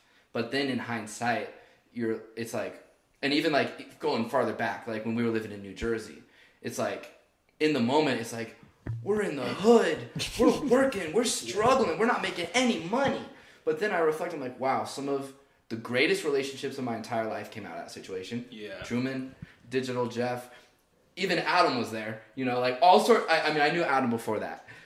But all sorts of things came from that where in the moment my parents were like, are you crazy? You're sleeping on the floor. You're not making any money. Like, why are you doing this? Yeah. It reminds me of, there's this dude named Steve Rinella that's kind of like a hunting dude. He's like friends with Joe Rogan. But it's like, he Bow hunting guy? He does a little bit. He kind of does everything. He has a show on Netflix. But he says that like hunting is one of the things that is not fun while you're doing it, but it's fun after the fact to look back on. And I was like, that's applied to so many things, like running. Because when I was on my hunting trip with like 2 of my buddies, they were like, "You having fun?" Like they were genuinely, and I was like, no, like this sucks. Like we got up at 4 a.m. and took a 4-wheeler ride 45 minutes up the mountain in the freezing cold and then hiked for an hour and a half just to get to the top of the summit to start like scouting. Yeah. I'm like, there's a lot more things that I could be doing right now if I want to have fun, you know? Yeah. But after the fact, like once I got home and like I'm like in my warm house, like I'm taking a shower, I'm like, that was dope. Like that was sick. And it's like that same thinking applies to like your day doing like grinding it out at the gym. It's like that, like there may be other things that you would like part of yourself would rather be doing in that moment, but like the larger part of you or like your higher self that wants to like optimize for fulfillment and satisfaction in a bigger sense is like loving it, you know? But like it's like some of that stuff sucks no matter what you do, but when you get to the end of the week and you look back on your week, you're like, I crushed that. I crushed and that. it's like what you're saying with Instacart, it's like that sucks when you're doing it, But when you get home, when you're driving home and you know that you crushed all that, you're like, I feel really like fulfilled. You know, it's like a fulfillment versus like this like dopamine hit of like satisfaction of like I just crushed a blast. I'm watching Netflix. It's like different levels of like satisfaction. You know. Yeah. This is super Yeah. interesting because I love like the conversation of like perspectives, and that's one of the things that I'm trying to milk out of you while you're here is like your perspective. And I'm curious, like a topic that we've talked about before that it has to do with like mindsets is like limiting beliefs. And like all of us have like been able to identify limiting beliefs and kind of work through them over the years. So I'm curious of like what were some of your limiting beliefs that you may have told yourself? And how did you overcome them, if you have? Yeah.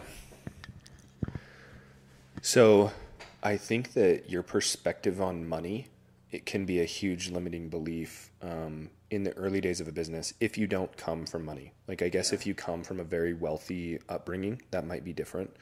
I came from a pretty middle class, like maybe upper middle class upbringing. So, you know, to me, asking someone for $3,000 a month seemed like a lot of money. And so that perspective on money really changes things, right? Because depending on how much you think money is how much you're going to assume other people think money is. This is so true. This is very true. I'll let you finish, but I think of one of our clients in Orem. I'm not going to say who. We all know who it is, but they're our biggest client. Yeah, I know who they are. And it's just like one of those situations where we send an invoice and it's boom paid like within 10 minutes, and it's like our best client, easiest work, and it's just like every time we go there, our mind is just like these guys, like this exists, you know, like these people, this way of living life is possible, you know, versus our shitty clients where we're pulling teeth for a $500 shoot because she's a one-man show. Yeah. And it's just totally different levels, different perspectives. Yeah. So with those like money limiting beliefs specifically, was there like a quick inflection point where things turned, or was it gradual over time where it was like first you had to kind of work through making kind of like the buddies that you would meet, like you mentioned, $50K a year, then it was $500,000, then it was like how quick was that transition? Unfortunately for me, it was slow. It was exactly what you just described. Yeah. So I started out thinking like $2K a month, all right. And then, you know, you only know what you hear about, right? So like growing up in my house, it was like, yeah, somebody makes so-and-so, they make $120,000 a year. Ooh, dang, that's a lot of money. So in my mind, $120,000 a year, that was a lot of money. So if I could make 60 as like a 19-year-old, I was like, that's a lot of money. I'm doing well. I'm well on my way to make $120,000 a year. Yeah. And so if that's what you're aiming for, then maybe eventually you'll get there. Right? So for me, it happened very slowly. And then I was like, oh, wait, you made $120,000 in 3 months selling alarms? Oh, dude, you're making $500,000 a month? And so it like slowly leveled up my thinking and to where I could ask people for more money. The craziest thing, though, is like where I'm at now financially. There's months where I've spent like over $100,000 in a month of like my personal money. And like, it's whatever. It's stuff that I needed or wanted. Yeah. Which is like, now I realize going back in time, I'm like, I could have asked these people for so much more money.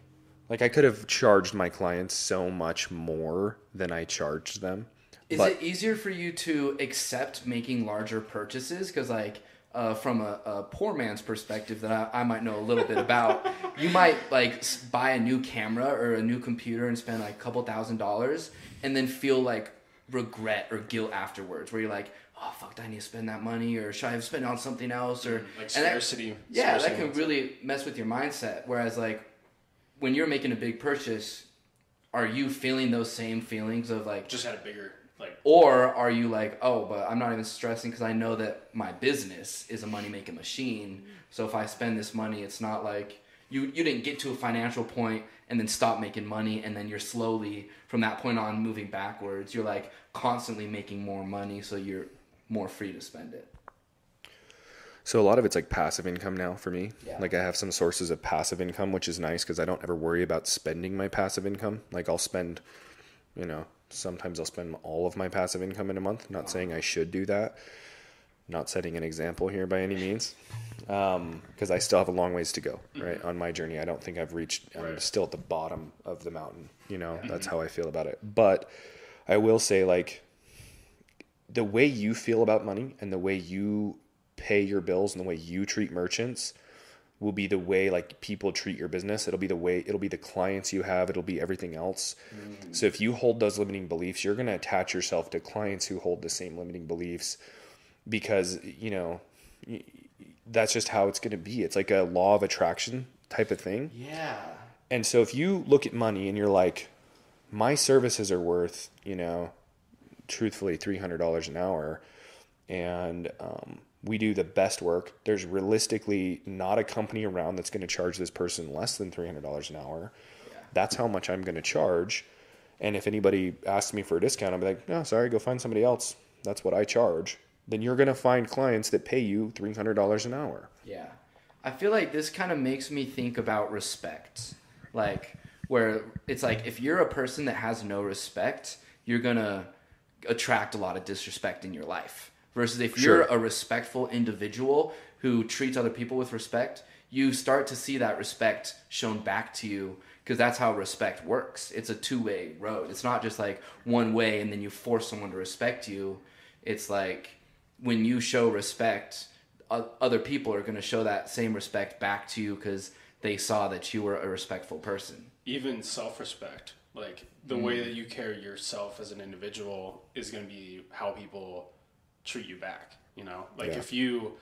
If you're just giving out your time to everyone and you're not valuing your own time, then people are just going to like take as much time as they need from you or whatever. But if you're the type of person that you value your own time and you're proactive in like, hey, I only do 20-minute meetings. I don't do hour-long meetings. Like people are going to respect your time more because you're doing it for yourself first, Yeah. I think the biggest thing you can do to like level up your money mindset though is look outside of like your own comfort zone, right? So a great example of this is like, think about like Jeff Bezos, right? He just bought like a $500 million super yacht. Yeah. Does that sound right? Yeah. It was like 500 million. And Jeff Bezos, he bought like a $500 million super yacht. So just really quick for a second, this really happened. Okay. You hear about it in the news, but let's just really think about it for a second. What percentage of his like net worth is that? He has like 200 billion. So it's 0.25?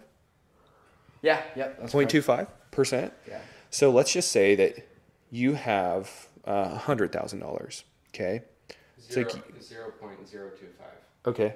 Give me the equivalent for 100,000 of his wealth. Yeah, like what's 100K? Yeah, what's 100K? What's 0.025 of 100,000? His net worth is what? What was we started? Well, no. What is 0.025 multiplied by 100,000 to find the relative amount of money to someone who has 100K versus someone that has 200 billion? I want to say it's like $250. This is 2,500. Okay, 2,500. Still though. Okay, so you still have. It's like getting a new iPhone. Yeah, you still have $97,000 left. Interestingly, relatively speaking, it's still way less. It's still actually $2,500 to someone who has 100,000 is still way more than 500 million to someone who has 200 billion. Right. Does that make sense as to why that would be way more, right? Because like if you have 200 billion, you spend a billion even, you still have 199 billion. Yeah. Okay. So realistically though, let's think about it. How many companies helped make that super yacht? There's probably TVs on it. There's probably all sorts of vendors that made money on a $500 million yacht purchase. Why couldn't you be the company that's selling those $500 million yachts? And let's say that they pulled a profit margin of like 25 to 30%, which I don't think is ridiculous. What's 30% of 500 million? It's like, what? It's literally like making the commission on an acquisition. Sure. Like selling that one Selling the ship business to itself. Jeff Bezos is like selling your company for $500 million. Yeah, 165. 165 million. So the company, let's just assume the company that made that yacht made 165 million on one yacht in profit.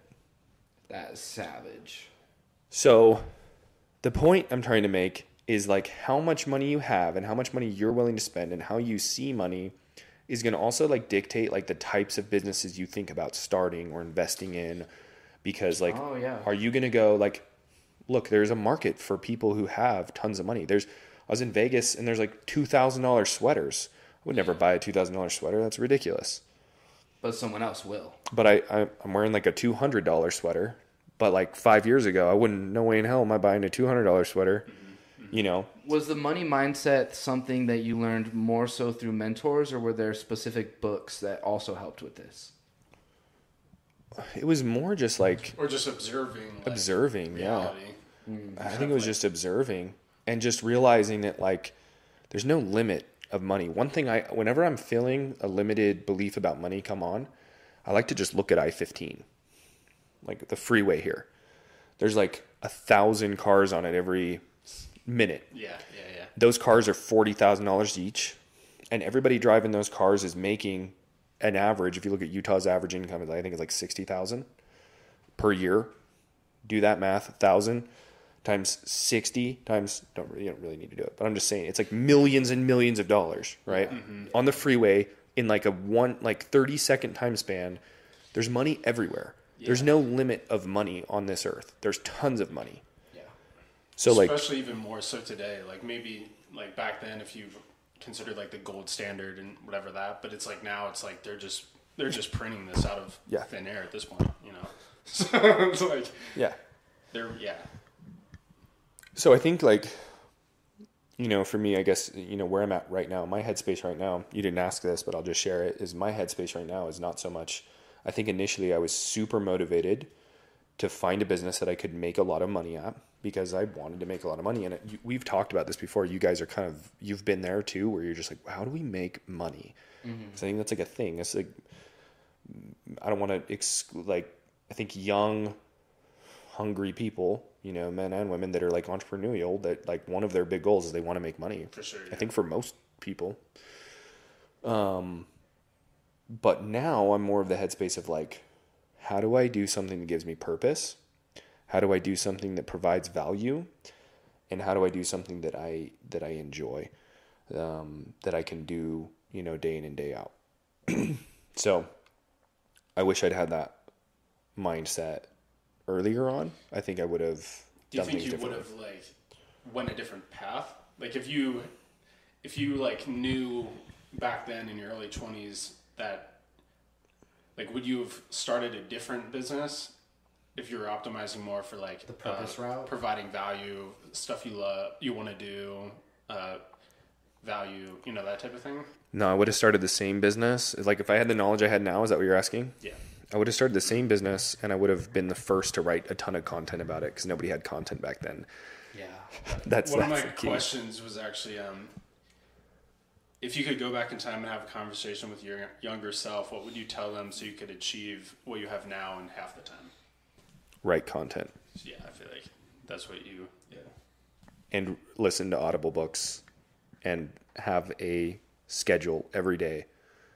And don't have FOMO. Don't look at what other people are doing on Instagram or Facebook and be like, oh man, I spent my whole weekend working and all my friends went snowmobiling. Because those people, in 20 years from now, they might still be snowmobiling on the weekends with, you know, a ton of debt and a ton of stress and an unhappy marriage and a bunch of other shit that you don't want. Mm-hmm. So you don't need to care about what other people are doing. If you want to be successful, you need to focus on your goals and forget about everything else. Yeah. It's interesting because, like, when we started Temple Mill, we knew that we, of course, wanted to make money, but also we were very driven by the purpose aspect of, like, me and Truman got validation from being the guys to create videos for so many notable people. Like, right before we started Temple Mill, like, we were working with celebrities. And then when we started Temple Mill at the beginning, we were lucky enough to have like celebrity clients that were working with us out the gate. But then we got to a point where it felt like we were lying to ourselves, and these money limiting beliefs, because we had so much pride over like making sure the video came out so great. Mike and Truman are the ones doing it, that we wouldn't delegate. We were afraid to delegate until probably at least a year or two after we had started Temple Mill, where we were like, bro, let's be honest with ourselves. We do want to hit these financial goals. As much as we do actually love like, you know, the creative fulfillment of going on shoots and whatnot, we also want to make more money so that we can take this to the next level, so that we can buy new cameras without thinking twice, buy the computers we need, get the office we need, and not struggle. And that was very difficult for us to transition into, because I mean, I feel like we're still transitioning into it. I've really resonated with like your waves of failure throughout like your entrepreneur journey, because I've seen that with us. Like I feel like we're right past the second wave because we've had like an initial really big failure 2020 was like the big one. It's like we had to fire our team that was personal friends, and I had to move in. Truman and I like moved into different places, and like that was like a very difficult period for us, but it was like the thing that we absolutely had to do to be able to strip back and be like, all right, we can't just be doing all types of videos. What specifically type of video do we want to do? We started with personal brands, because we're like, that's at our core what we were the best at. Like what we had even started with was Gerard's personal brand. And even now to what we do today, we're hyper focused on personal brands. That is still even a rabbit hole of multicam setups, podcasts, live streaming, even niching down. It's still a big niche. Like there's still, like with video specifically, so many types of videos that you could do, and like condensing that down, it's like just each time that we rebuild, like we're essentially reinventing Temple Mill, where like we look at it as like Temple Mill 1.0 was when we first started. Temple Mill 2.0 was after the 2020 crash, was we rebuilt and we're like, systems AF. We need systems was like a huge breakthrough that we had as entrepreneurs. And then right now we're currently in Temple Mill 3.0, which is like really leaning into focusing in on our offer and simplifying, taking influence from Chick-fil-A, fast food menus, the repeat Tesla. Tesla, you could buy a Tesla from your phone. Before, you don't buy cars on your phone.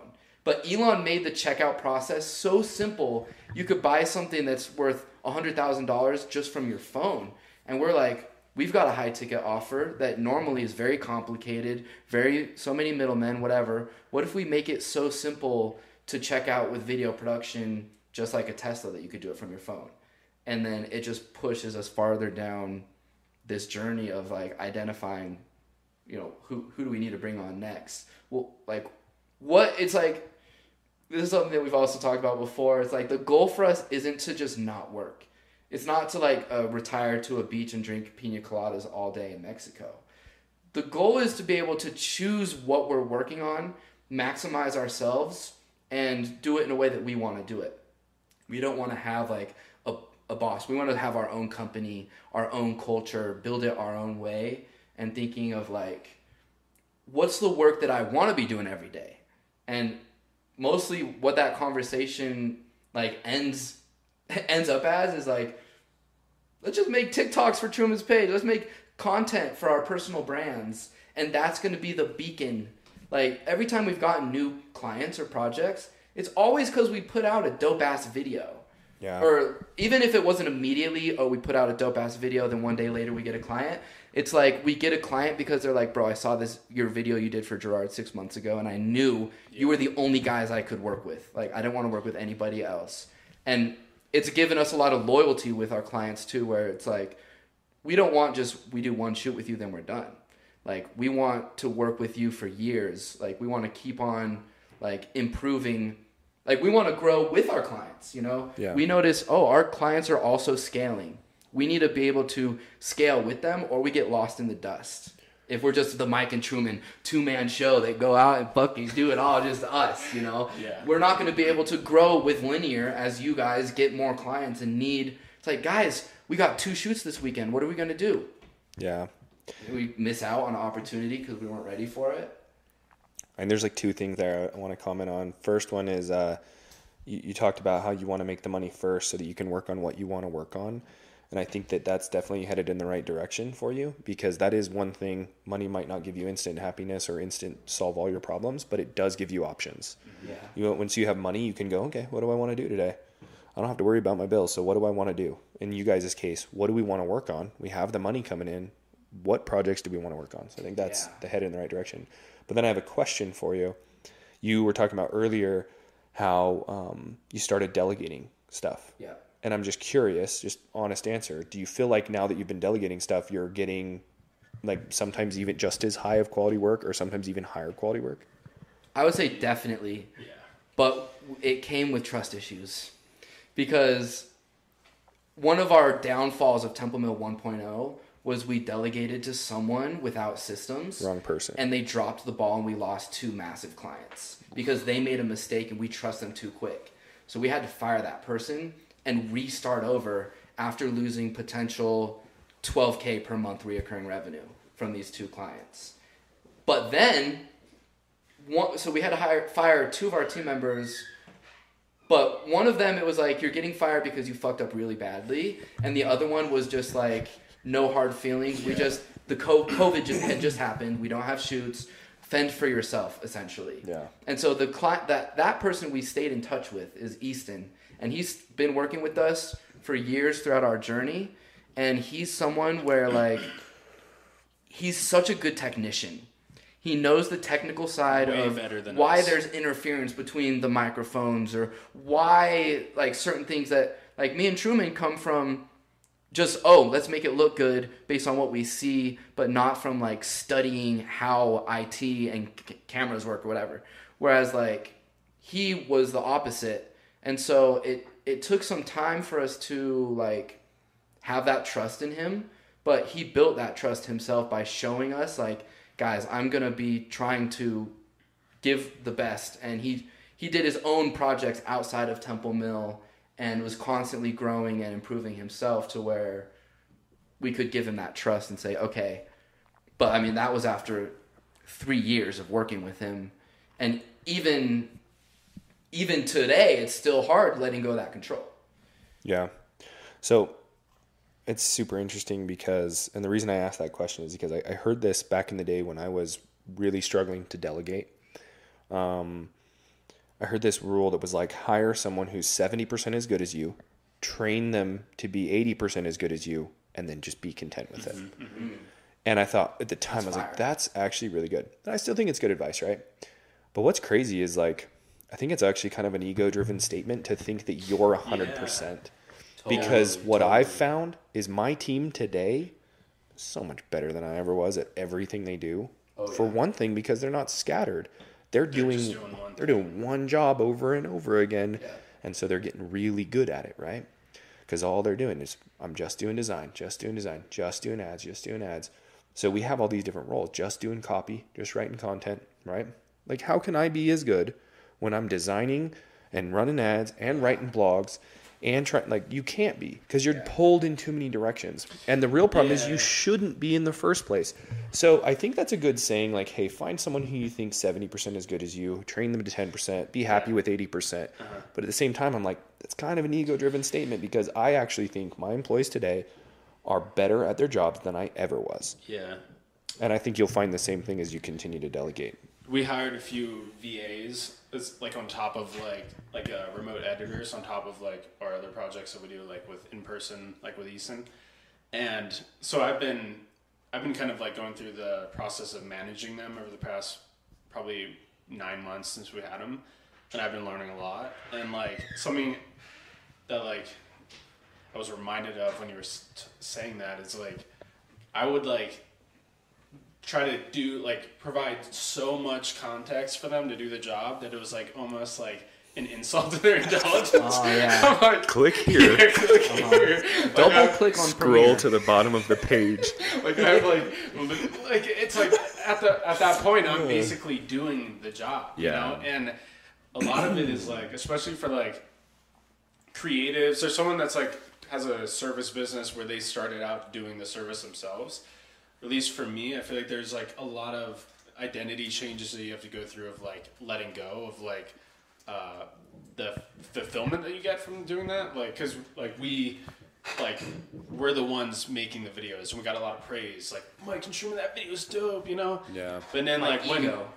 ego. And then Yeah. Like creator when you ego. like let that go and it becomes like, oh, Temple Mill made a cool video. It's like, in a way we're getting that, but it's not as cool as like, yo, Mike, that video was sick, you know? And like, so you have to like let go of that thing and like have your team get that like praise. Yeah. And like, and also like, you kind of have to like I come from like a blue collar farming type family, and I feel like a lot of like the limiting beliefs back there is like that you get value from the work you do, like, you know, like building a house or like digging a ditch. And like when you get into this like phase of like knowledge work or like building like businesses where you're like on a computer, it's like doesn't feel the same as like digging a ditch and like seeing that ditch at the end of the day, or like building a patio. Like I did landscaping for 6 years and with my dad, and there's a feeling that you get when you like finish a patio, when it like the day you started, like that day when you started work it wasn't there, and then when you leave you're cleaning up and it's there. It's like sometimes you don't get that same fulfillment in like building a information type business. And like I got that feeling from making a video because it was like something that I could like complete.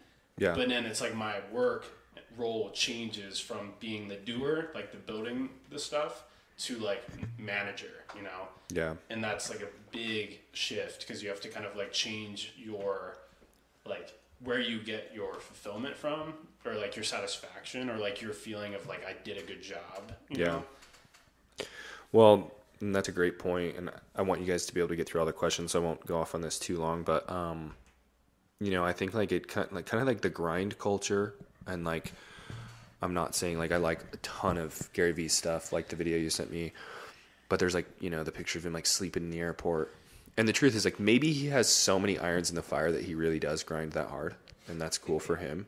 Yeah. But if you have like one small business, or even two small businesses, and you're working really hard, chances are you're probably doing something wrong, because you should be sitting at the helm of a board of management that tasks are being delegated to, and you should be overseeing that those tasks are being fulfilled and looking for constant ways to improve your team and your processes.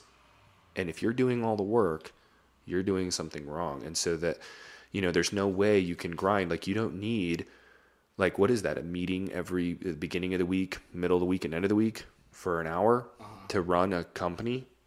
That's about what it takes, maybe. And a few hours on the side of doing stuff that maybe nobody else can do at that point in time until you hire someone to do it. You could run like, you know, 3 or 4 companies if you're sitting in a board position and you're running them and you're overseeing them and you're not doing the daily work. Mm-hmm. So I think that like the grind culture leads entrepreneurs of small businesses to think that they need to be running around like chickens with their head cut off, doing everything, checking in, micromanaging, blah, blah, blah. It's like if you hire a team of good people, you give them expectations, you let them do their job, and you oversee it, and you realize you're going to have, in a service-based business, you're going to have a certain amount of churn, customers who leave. In a product-based business, you're going to have a certain amount of customers that complain or send the product back. And you get ahead of those problems, and you look for ways to continuously drop your churn and to improve your product or to improve your service, to improve your team, and you delegate those, then you're doing it right.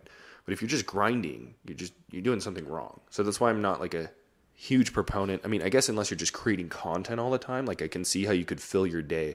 Like if I was like, hey guys, I'm leaving this podcast to go on another podcast, to go on another podcast, to, you know, go shoot my own TikToks. So it's like, I guess you could grind really, really hard, you know, doing that. But to run a business, and if that's the only thing you're doing, I don't think you should be grinding that hard. Right. Does that make sense? Yeah, no. Yeah, definitely. It reminds me of something that Andy Frisella, do you know who that is? Yeah, of course. 90 days hard or 90, 75 days? 90 days hard. It sounds like a personal problem. 75 hard. But he said on a podcast, it's like, I hate when people like come up to me, or like when I say like, like, how's your day going? Or like, Yeah. what's up? And people are like, oh man, I'm just busy. I'm just, it's been crazy, man. I'm just working so hard. Like my days are full. And he's like, when you get to a certain like caliber, like you sound like dumb. Yeah. Cause it's like what that says to us is that you're mismanaging your whole day. Oh my like gosh, you're not being smart with how you're managing your time. You know, you shouldn't be doing all this, like what you just said. Like, if you're doing all this stuff, you're doing it wrong by nature. That's so interesting. One of my very first ever like mentors and family friends, I worked for him when I was like 18, 19 doing manual labor, but he was a multimillionaire, like super smart guy.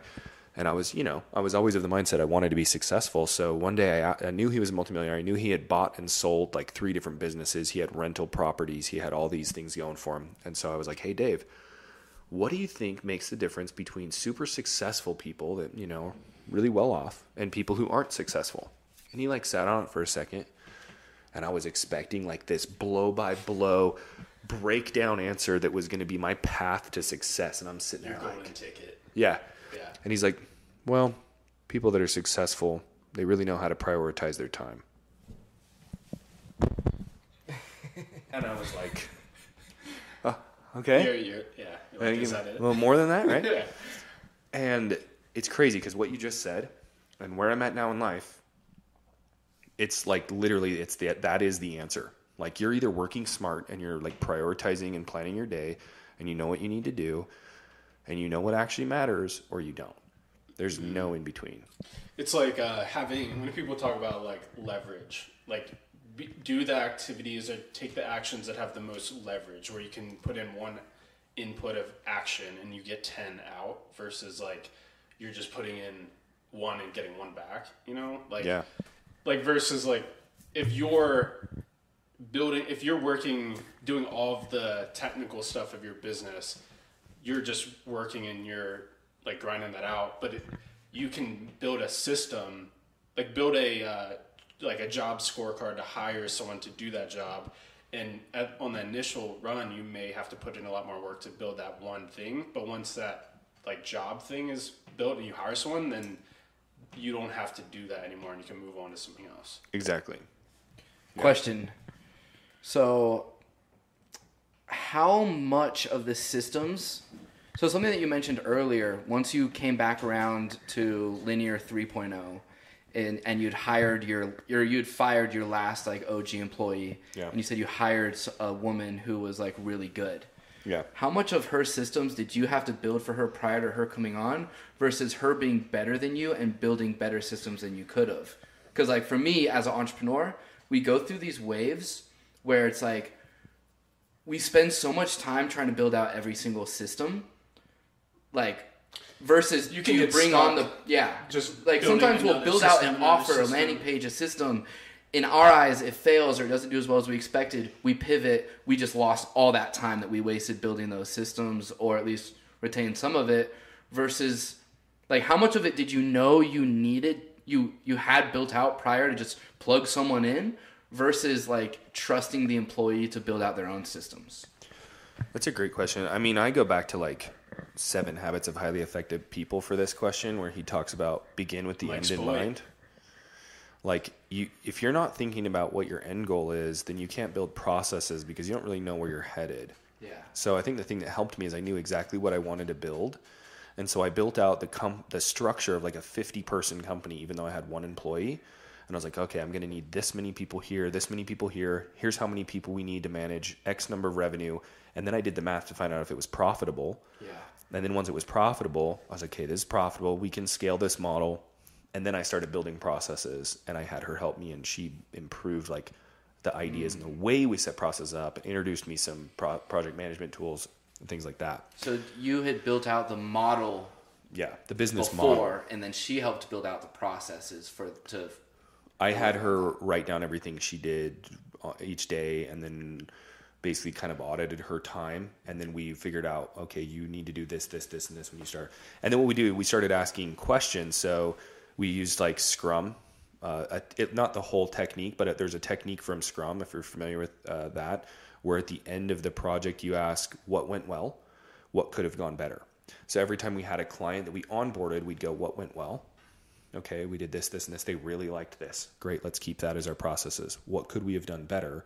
And we went back and said, oh, well, they didn't like this. This took too long. We didn't set the right expectation here. And then we were like, hey, you know, we need an intake form where we ask them all these questions. Sorry, keep going. Okay. And now we have an intake form. So now what we have is an intake form that we have 4 questions on, right, to begin with, or 5 questions. It's a minimum viable product. But then we go through another one. What went well? What could we have done better? Hey, we need to add this question, this question. And to this day, like yesterday, we added a new question to that intake form. It has like 40 questions now. Like, we're always getting better. It evolves. Yeah, but you have to have a minimum viable product, but you also have to know where you're headed, and you can't just scrap things. I don't think you can just scrap things unless you have a really good reason. It's like that. What I was going to say is like, it's almost like you're being really scientific with it. It's like you have your process. Like, let's just say it's like your onboarding process. It's like, that's what it is. Okay, let's go test it out with this new client. And you run them through, you ask those 2 questions, and then you add some stuff onto it. It becomes a little bit better. And then you move forward, you keep adding on. And so it's like, you keep it constant for the most part until you add stuff on, keep it moving. But it, like, that compared to how most people run their business is they're winging it every time that they get a new client, and they don't know what they're doing. Like, they don't know a good client onboarding experience from a bad one. Like, they just hear the remarks like afterwards of like, yo, that sucked, but they couldn't go back and articulate why it went well, why it didn't go right, you know? Yeah. And I think one of your processes has to be, in a service-based business, this isn't going to apply if you have a product, right? But you have to have like a company policy and some sort of client expectation. So like if you go to Jiffy Lube to get your oil changed and you're like, hey, I want you guys to shine my shoes for me. They're gonna be like, oh, I'm sorry, sir, we don't do that because we don't shine shoes. Yeah. So you have to have like boundaries and expectations and like a list of services. And if you go to Jiffy Lube and you're like, hey, can you replace my transmission? I don't think they do that, but they're probably like, no, but we can refer you to someone who can, right? Yeah. So like in a service-based business, it's especially a creative business, like how many iterations are you giving them? Mm-hmm. Like you need to have everything dialed in. And then when a client asks you for something that's out of scope, you have to have the courage to say no, and they'll respect you for it. Yeah. And if they don't, you need a new client. And so that was something. If they can't respect your boundaries, then you're going to continue to have problems down the line that so you don't just imagine, I'll go back to a question earlier where we were talking about perspective. How do I see things differently now? Like from a client perspective, I don't care about clients' opinions nearly as much. Like we have a big team. We have a lot of clients. So do I care about my clients? Absolutely. But if a client comes to me and is super disrespectful and is like, we don't want to pay our bill because of this, and we don't like this, and we're really unhappy with it, I'm going to go, okay, well, according to your contract, you need a 30-day notice. I'd love to go to bat for you and fix these problems. If you don't want us to do that, go ahead and put in your notice. We'll get you canceled out, get you off-boarded, and we'll go from there. But if you don't want to work with us, and it's going to be a huge pain to work with you, then I don't think that's a good fit for us, right? Yeah. Obviously, I'm going to word it way more tactfully than that. But what I'm getting at, you're not desperate for that client. And I think as a small company, you need to imagine that you have hundreds of millions of dollars and you don't need the money.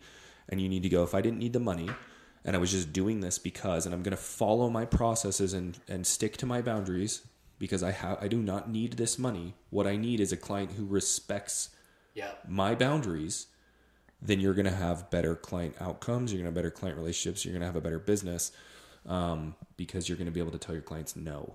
And that's going to help you stick to your processes, and you're not going to end up winging it, because if they ask for something you don't do, you're going to say, I'm sorry, we don't do that. Mm-hmm. Dude, this is very interesting because it makes me think of a conversation we had with one of your clients when we were in Philadelphia on a project, and they were talking about the difference between developers that they've worked with in different countries. and they said that in one country, I'm not going to say which country to which because I don't remember exactly, but in one country, the developers will notoriously say yes to everything and say that they can just do it. I remember that. And that seems on the surface like a good thing because it's like, oh, they can do it. Whereas he said the developers in a different country will actually tell you no. And they'll say, no, sir, this is actually going to take 30 developers, or this is way out of scope, you know. And that's actually what you're looking for. But in the moment, saying no is so difficult. Yeah.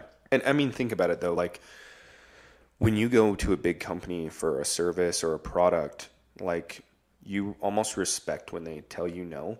And it also sets like a tone for the relationship. Like if you go into Verizon Wireless today and you're like, hey, I want $50 off my monthly bill and I want a free iPhone. And we're like, no, I'm sorry, sir. They're not going to be disrespectful to you, but they're just going to be like, no, I'm sorry, I can't do that. Not possible. But you're like, oh, yeah, but I do like my Verizon service. My phone's pretty cool, so I guess I'll just keep paying for it. Yeah. You know what I mean? Yeah. But as a small company, I feel like it's so easy to get bullied by like clients in like, especially in a service-based industry, because you're like, oh, I need them to pay their bill this month, right? But as soon as you like let them know that and you let them bully you and you do stuff that's out of scope, like you're already done. Like that relationship's already over.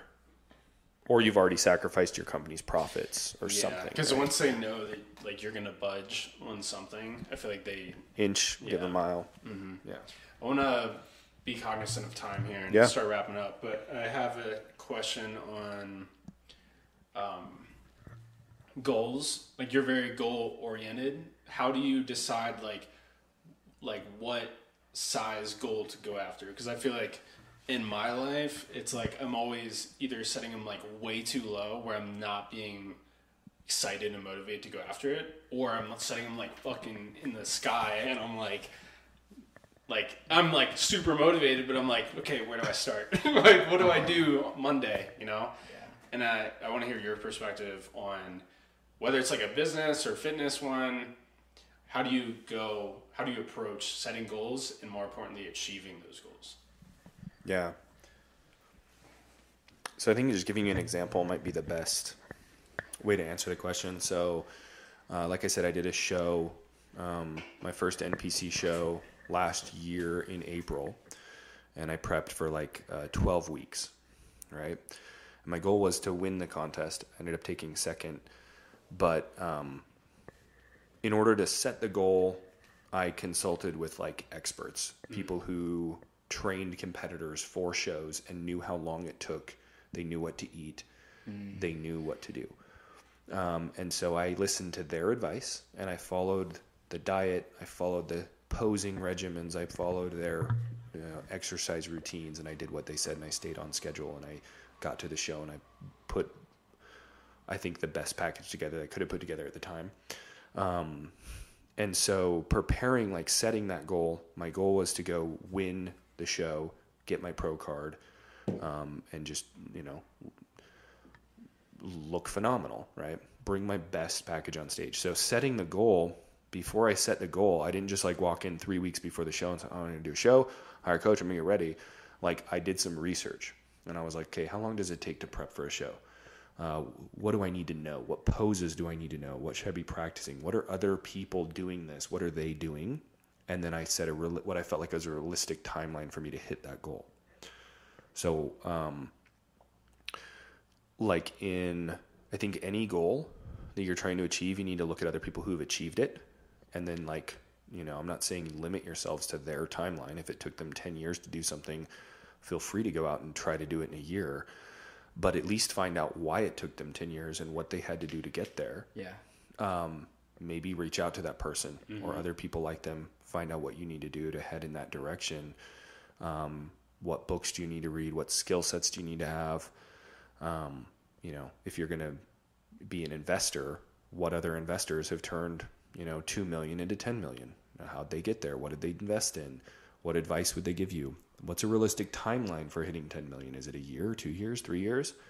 Does it depend on your risk tolerance? I think there's going to be different answers to those, but I try to set realistic goals by consulting with people who've already achieved the goals that I want to achieve, or I like to read autobiographies or biographies because those are a really good idea, really good way to get into someone else's frame and see how they thought throughout their life as they approached goals. I just finished reading Total Recall, which is like Arnold's. I've read that probably three times in my life, and like that book, along with like David Goggins' Can't Hurt Me. That's a great one too. Those two books were like, my life was like different after. Like, it was like, I read it and I was like, okay, like I'm so inspired. Like, not just like momentarily inspired, but like I feel like I like got in a grasp of life in a totally new way, you know? Yeah.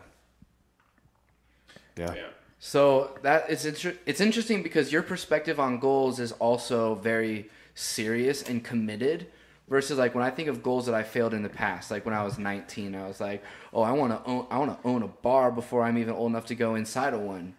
Yeah, I said that maybe one time, but then I never made that wasn't even necessarily something that I genuinely, really, truly wanted, and I wasn't serious, I wasn't committed.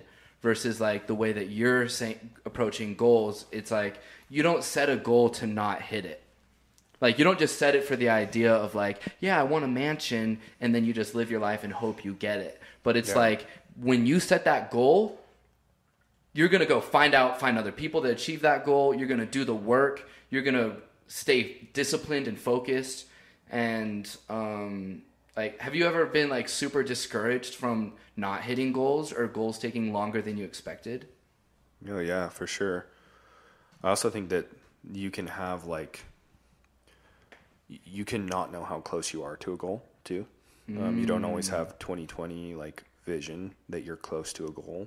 And so if you like quit, you stop, you might be really close and you just quit right before you were there. Yeah. But yeah, when I was, aiming to scale linear, those first and second times both, and then I failed, was like the most discouraging thing ever. And I had, people that I loved, family members, friends, like, kind of like they talk down to you, but like they don't even realize, I don't even fault them for it because they don't even realize they're doing it. I noticed this also. But they're like, you should get a job where my son works, he's making good money, and I think you should, get more realistic with what you're trying to do in life, Yeah.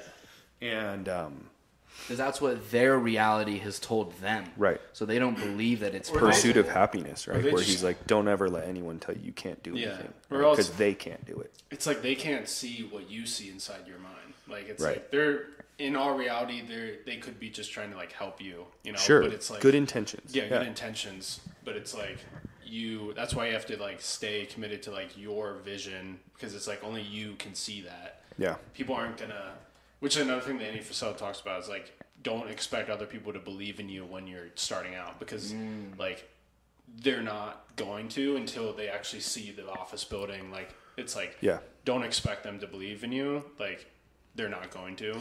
Yeah, I think like my first, reel that I posted on Instagram the other day advertising my TikTok got like 40 likes. But like in 2 years from now, I'm going to have 1 million, and everyone now can look at me and be like, yeah, whatever. But I'm going to be consistent. Yeah, and consistency is what, is. That's right. That's what happens when you're consistent, is you get results. So I think the second part of your question was, how have I overcome those, being disappointed from not hitting a goal? And one of the big things that's helped me overcome that is, I heard this saying, and I don't even remember where I heard it. I wish I could give someone credit. But it went something like, don't wish it were easier, wish you were better. And That's sad. like, there was so many times for my last, when I failed as a business, when I'm like, man, I wish it was easier to run a business. I wish it was easier to find good people. I wish it was easier to find good clients. When I was prepping for my show and I was eating avocado and chicken and zucchini 5-6 times a day and doing 2.5 hours of cardio and 2 hours of weights and working 10-hour days, I was like, I wish it were easier. I wish I had better genes, Like, I wish there was all these things different so I could just look the way I want to and go win. But it's not ever going to be easier. So wishing for it to be easier is like pointless as hell. So it's instead, also kind of like a victim mentality. Right. so I started shifting that to like, I wish I was better. I wish I had more mental fortitude. Like, I wish I was like enjoying putting in the work instead of like hating it. Like, I wish I was smarter. Okay. And then once you start wishing you were better, you can start taking action to actually be better. I can listen to more books. I can have a better schedule. I can eat my food on time every day. I can get to bed on time every day. I can actually make myself better. I can't make it easier, but I can make myself better. So you put yourself back in control of the situation. Yeah. So that's how I overcame those times of feeling down, as I thought, instead of wishing I didn't have $180,000 of debt, I was like, I'm going to figure out how to pay this shit off. I'm going to figure out how to make myself better, make my business better. And I think, it is something I didn't cover much. I won't make this a long answer, but, during the course of running businesses and failing, I actually totally let my health go. Like, I didn't get to the gym. Like, I looked like shit, felt like shit, slept like shit, performed at work like shit, was stressed all the time. And I realized at a certain point that if you don't take care of yourself, your number one asset, you don't take care of your brain, your health, your body, you can't go and perform at work at a high level. Yep. And so you have to take care of your health, and you have to treat yourself as your number one asset when you're running a business. And, when you do that, you're constantly looking to improve yourself, your schedule, your education, your, knowledge level, your strength, your health. That's going to bleed into your success in business and everything else. Because do you want to do business with somebody that looks like they're about to have a heart attack because they haven't slept and they've got bags under their eyes? Yes. Or do you want a business with somebody who's sharp and awake and healthy and dialed? Exactly. Yeah, it's almost like that is that grind, like that mindset of like just being the grind mentality was maybe something that you fell into at that time period of just like 100%. Because I have those voices too. That's like, yo, maybe you should just stop going to the gym because then you'll have an extra hour and a half to work, And it's like those are so tempting, but it's like coming from that mindset of like just throwing yourself 100% into that one thing, and it's like so short term, it's like you want to do these like sprints or something, but it's like maybe sometimes you have to do that, but not for like you want to be very cautious of how long you're getting stuck in those grind like all-nighter type things because it's not sustainable. But yeah, one word that's like to kind of wrap this up, I guess, because also we're going to come on your podcast and have another conversation in the future. So everyone who's listening to this, like, definitely we're going to be tagging all of Luke's social media and stuff. And then once you start rolling out more content, there's going to be more coming from us. But like one word that's really just sticking out is like make it. You have to, or make yourself. And like when I think of the word make, I think of like, you're not expecting something to be given to you. If something's given to you, you didn't make it, Like, Truman could gift me an action figure, or I could, like, take that aluminum can and force it and make it into an action figure. And, like, that perspective on your life of, like, you're gonna make yourself better is, like, saying that you're gonna go and do the work yourself without it being given to you. And I feel like there's something there to like, you have to make it if you want to make it. Like, if you want to make it, you have to make it. Brick by brick. And what's so awesome about that is it ties into everything else we talked about. And I like to think about the idea of, if you were given something, if you did wish it were easier and it got easier, if you, won the lottery, it would actually rob you of all the joy and satisfaction of the achievement and the milestones and the hard work. And, that's why I think you look at people who like win the lottery and they like ruin their lives or they're unhappy. Mm-hmm. Or, I look at some of the most unhappy people on earth as like the trust fund kids, the kids who were born with like tons of money and they never find their own way. They just like use their like family's wealth and they never achieve much themselves. And they're addicted to drugs and they hate their life. And, that happens all the time. Yeah. And like I had a buddy the other day that was like playing the lottery, and he's like, dude, well, like, you know, like I'm so stoked. Like if I won, like what would you do if you won the lottery? I was like, I'd give it all away. He's like, no, you wouldn't. Nobody does. I'm like, no, first of all, I wouldn't play the lottery, but if I won, I would give it all away. Yeah. Because if I win the lottery and I keep it, I've just ruined my whole set of achievement because someone just gave it to me, and now I'm like, what is there to go work It's like for when now? you do the unlimited money cheat code in GTA. That's literally what I was going to say. And then it's not fun anymore. It's not fun. It's a peak experience for 20 minutes. You're like, the helicopter, the Lamborghini. And then, like, once you realize you can spawn those at any moment, it's like... You didn't earn any of it. Yeah, you didn't earn it, and it's boring. Yeah. So I think that's a really good place to... I think it's a great wrap place up. to wrap Yeah, up. Luke, this was super fire. Really appreciate you like coming through and dropping knowledge bombs on our audience, and like y'all just get a taste of what it's like to be boys with Luke. So super hyped to get this episode, and got a bunch of content coming on your page that Truman and I were like part of producing. And so if you guys like are into investing, making money, personal development, like that's what your page is all about. Something that's also cool is just like you're not like selling courses or selling to your audience. You're just straight up like, let me just help someone who's going through the same journey that you're going on and sharing what you know. So that's insanely fire to get for free. So if you're someone that's like on your shit and you're trying to be better, 100% go check out Luke's page. And any last thoughts, boys? Just thanks for having me. And yeah, if there's anyone that's listening that, you know, owns a business and has questions, DM me now while I'm not busy so that I can actually give you attention. You know, and let's be friends. Follow me on TikTok, Instagram, and I'll give you guys a follow back and try to help wherever I can. I'd love content ideas too. If you have like specific business or investment, topics you want to hear me talk about, then drop it in the comments. Let's go. All right, guys. Catch y'all on the flip. On the flip.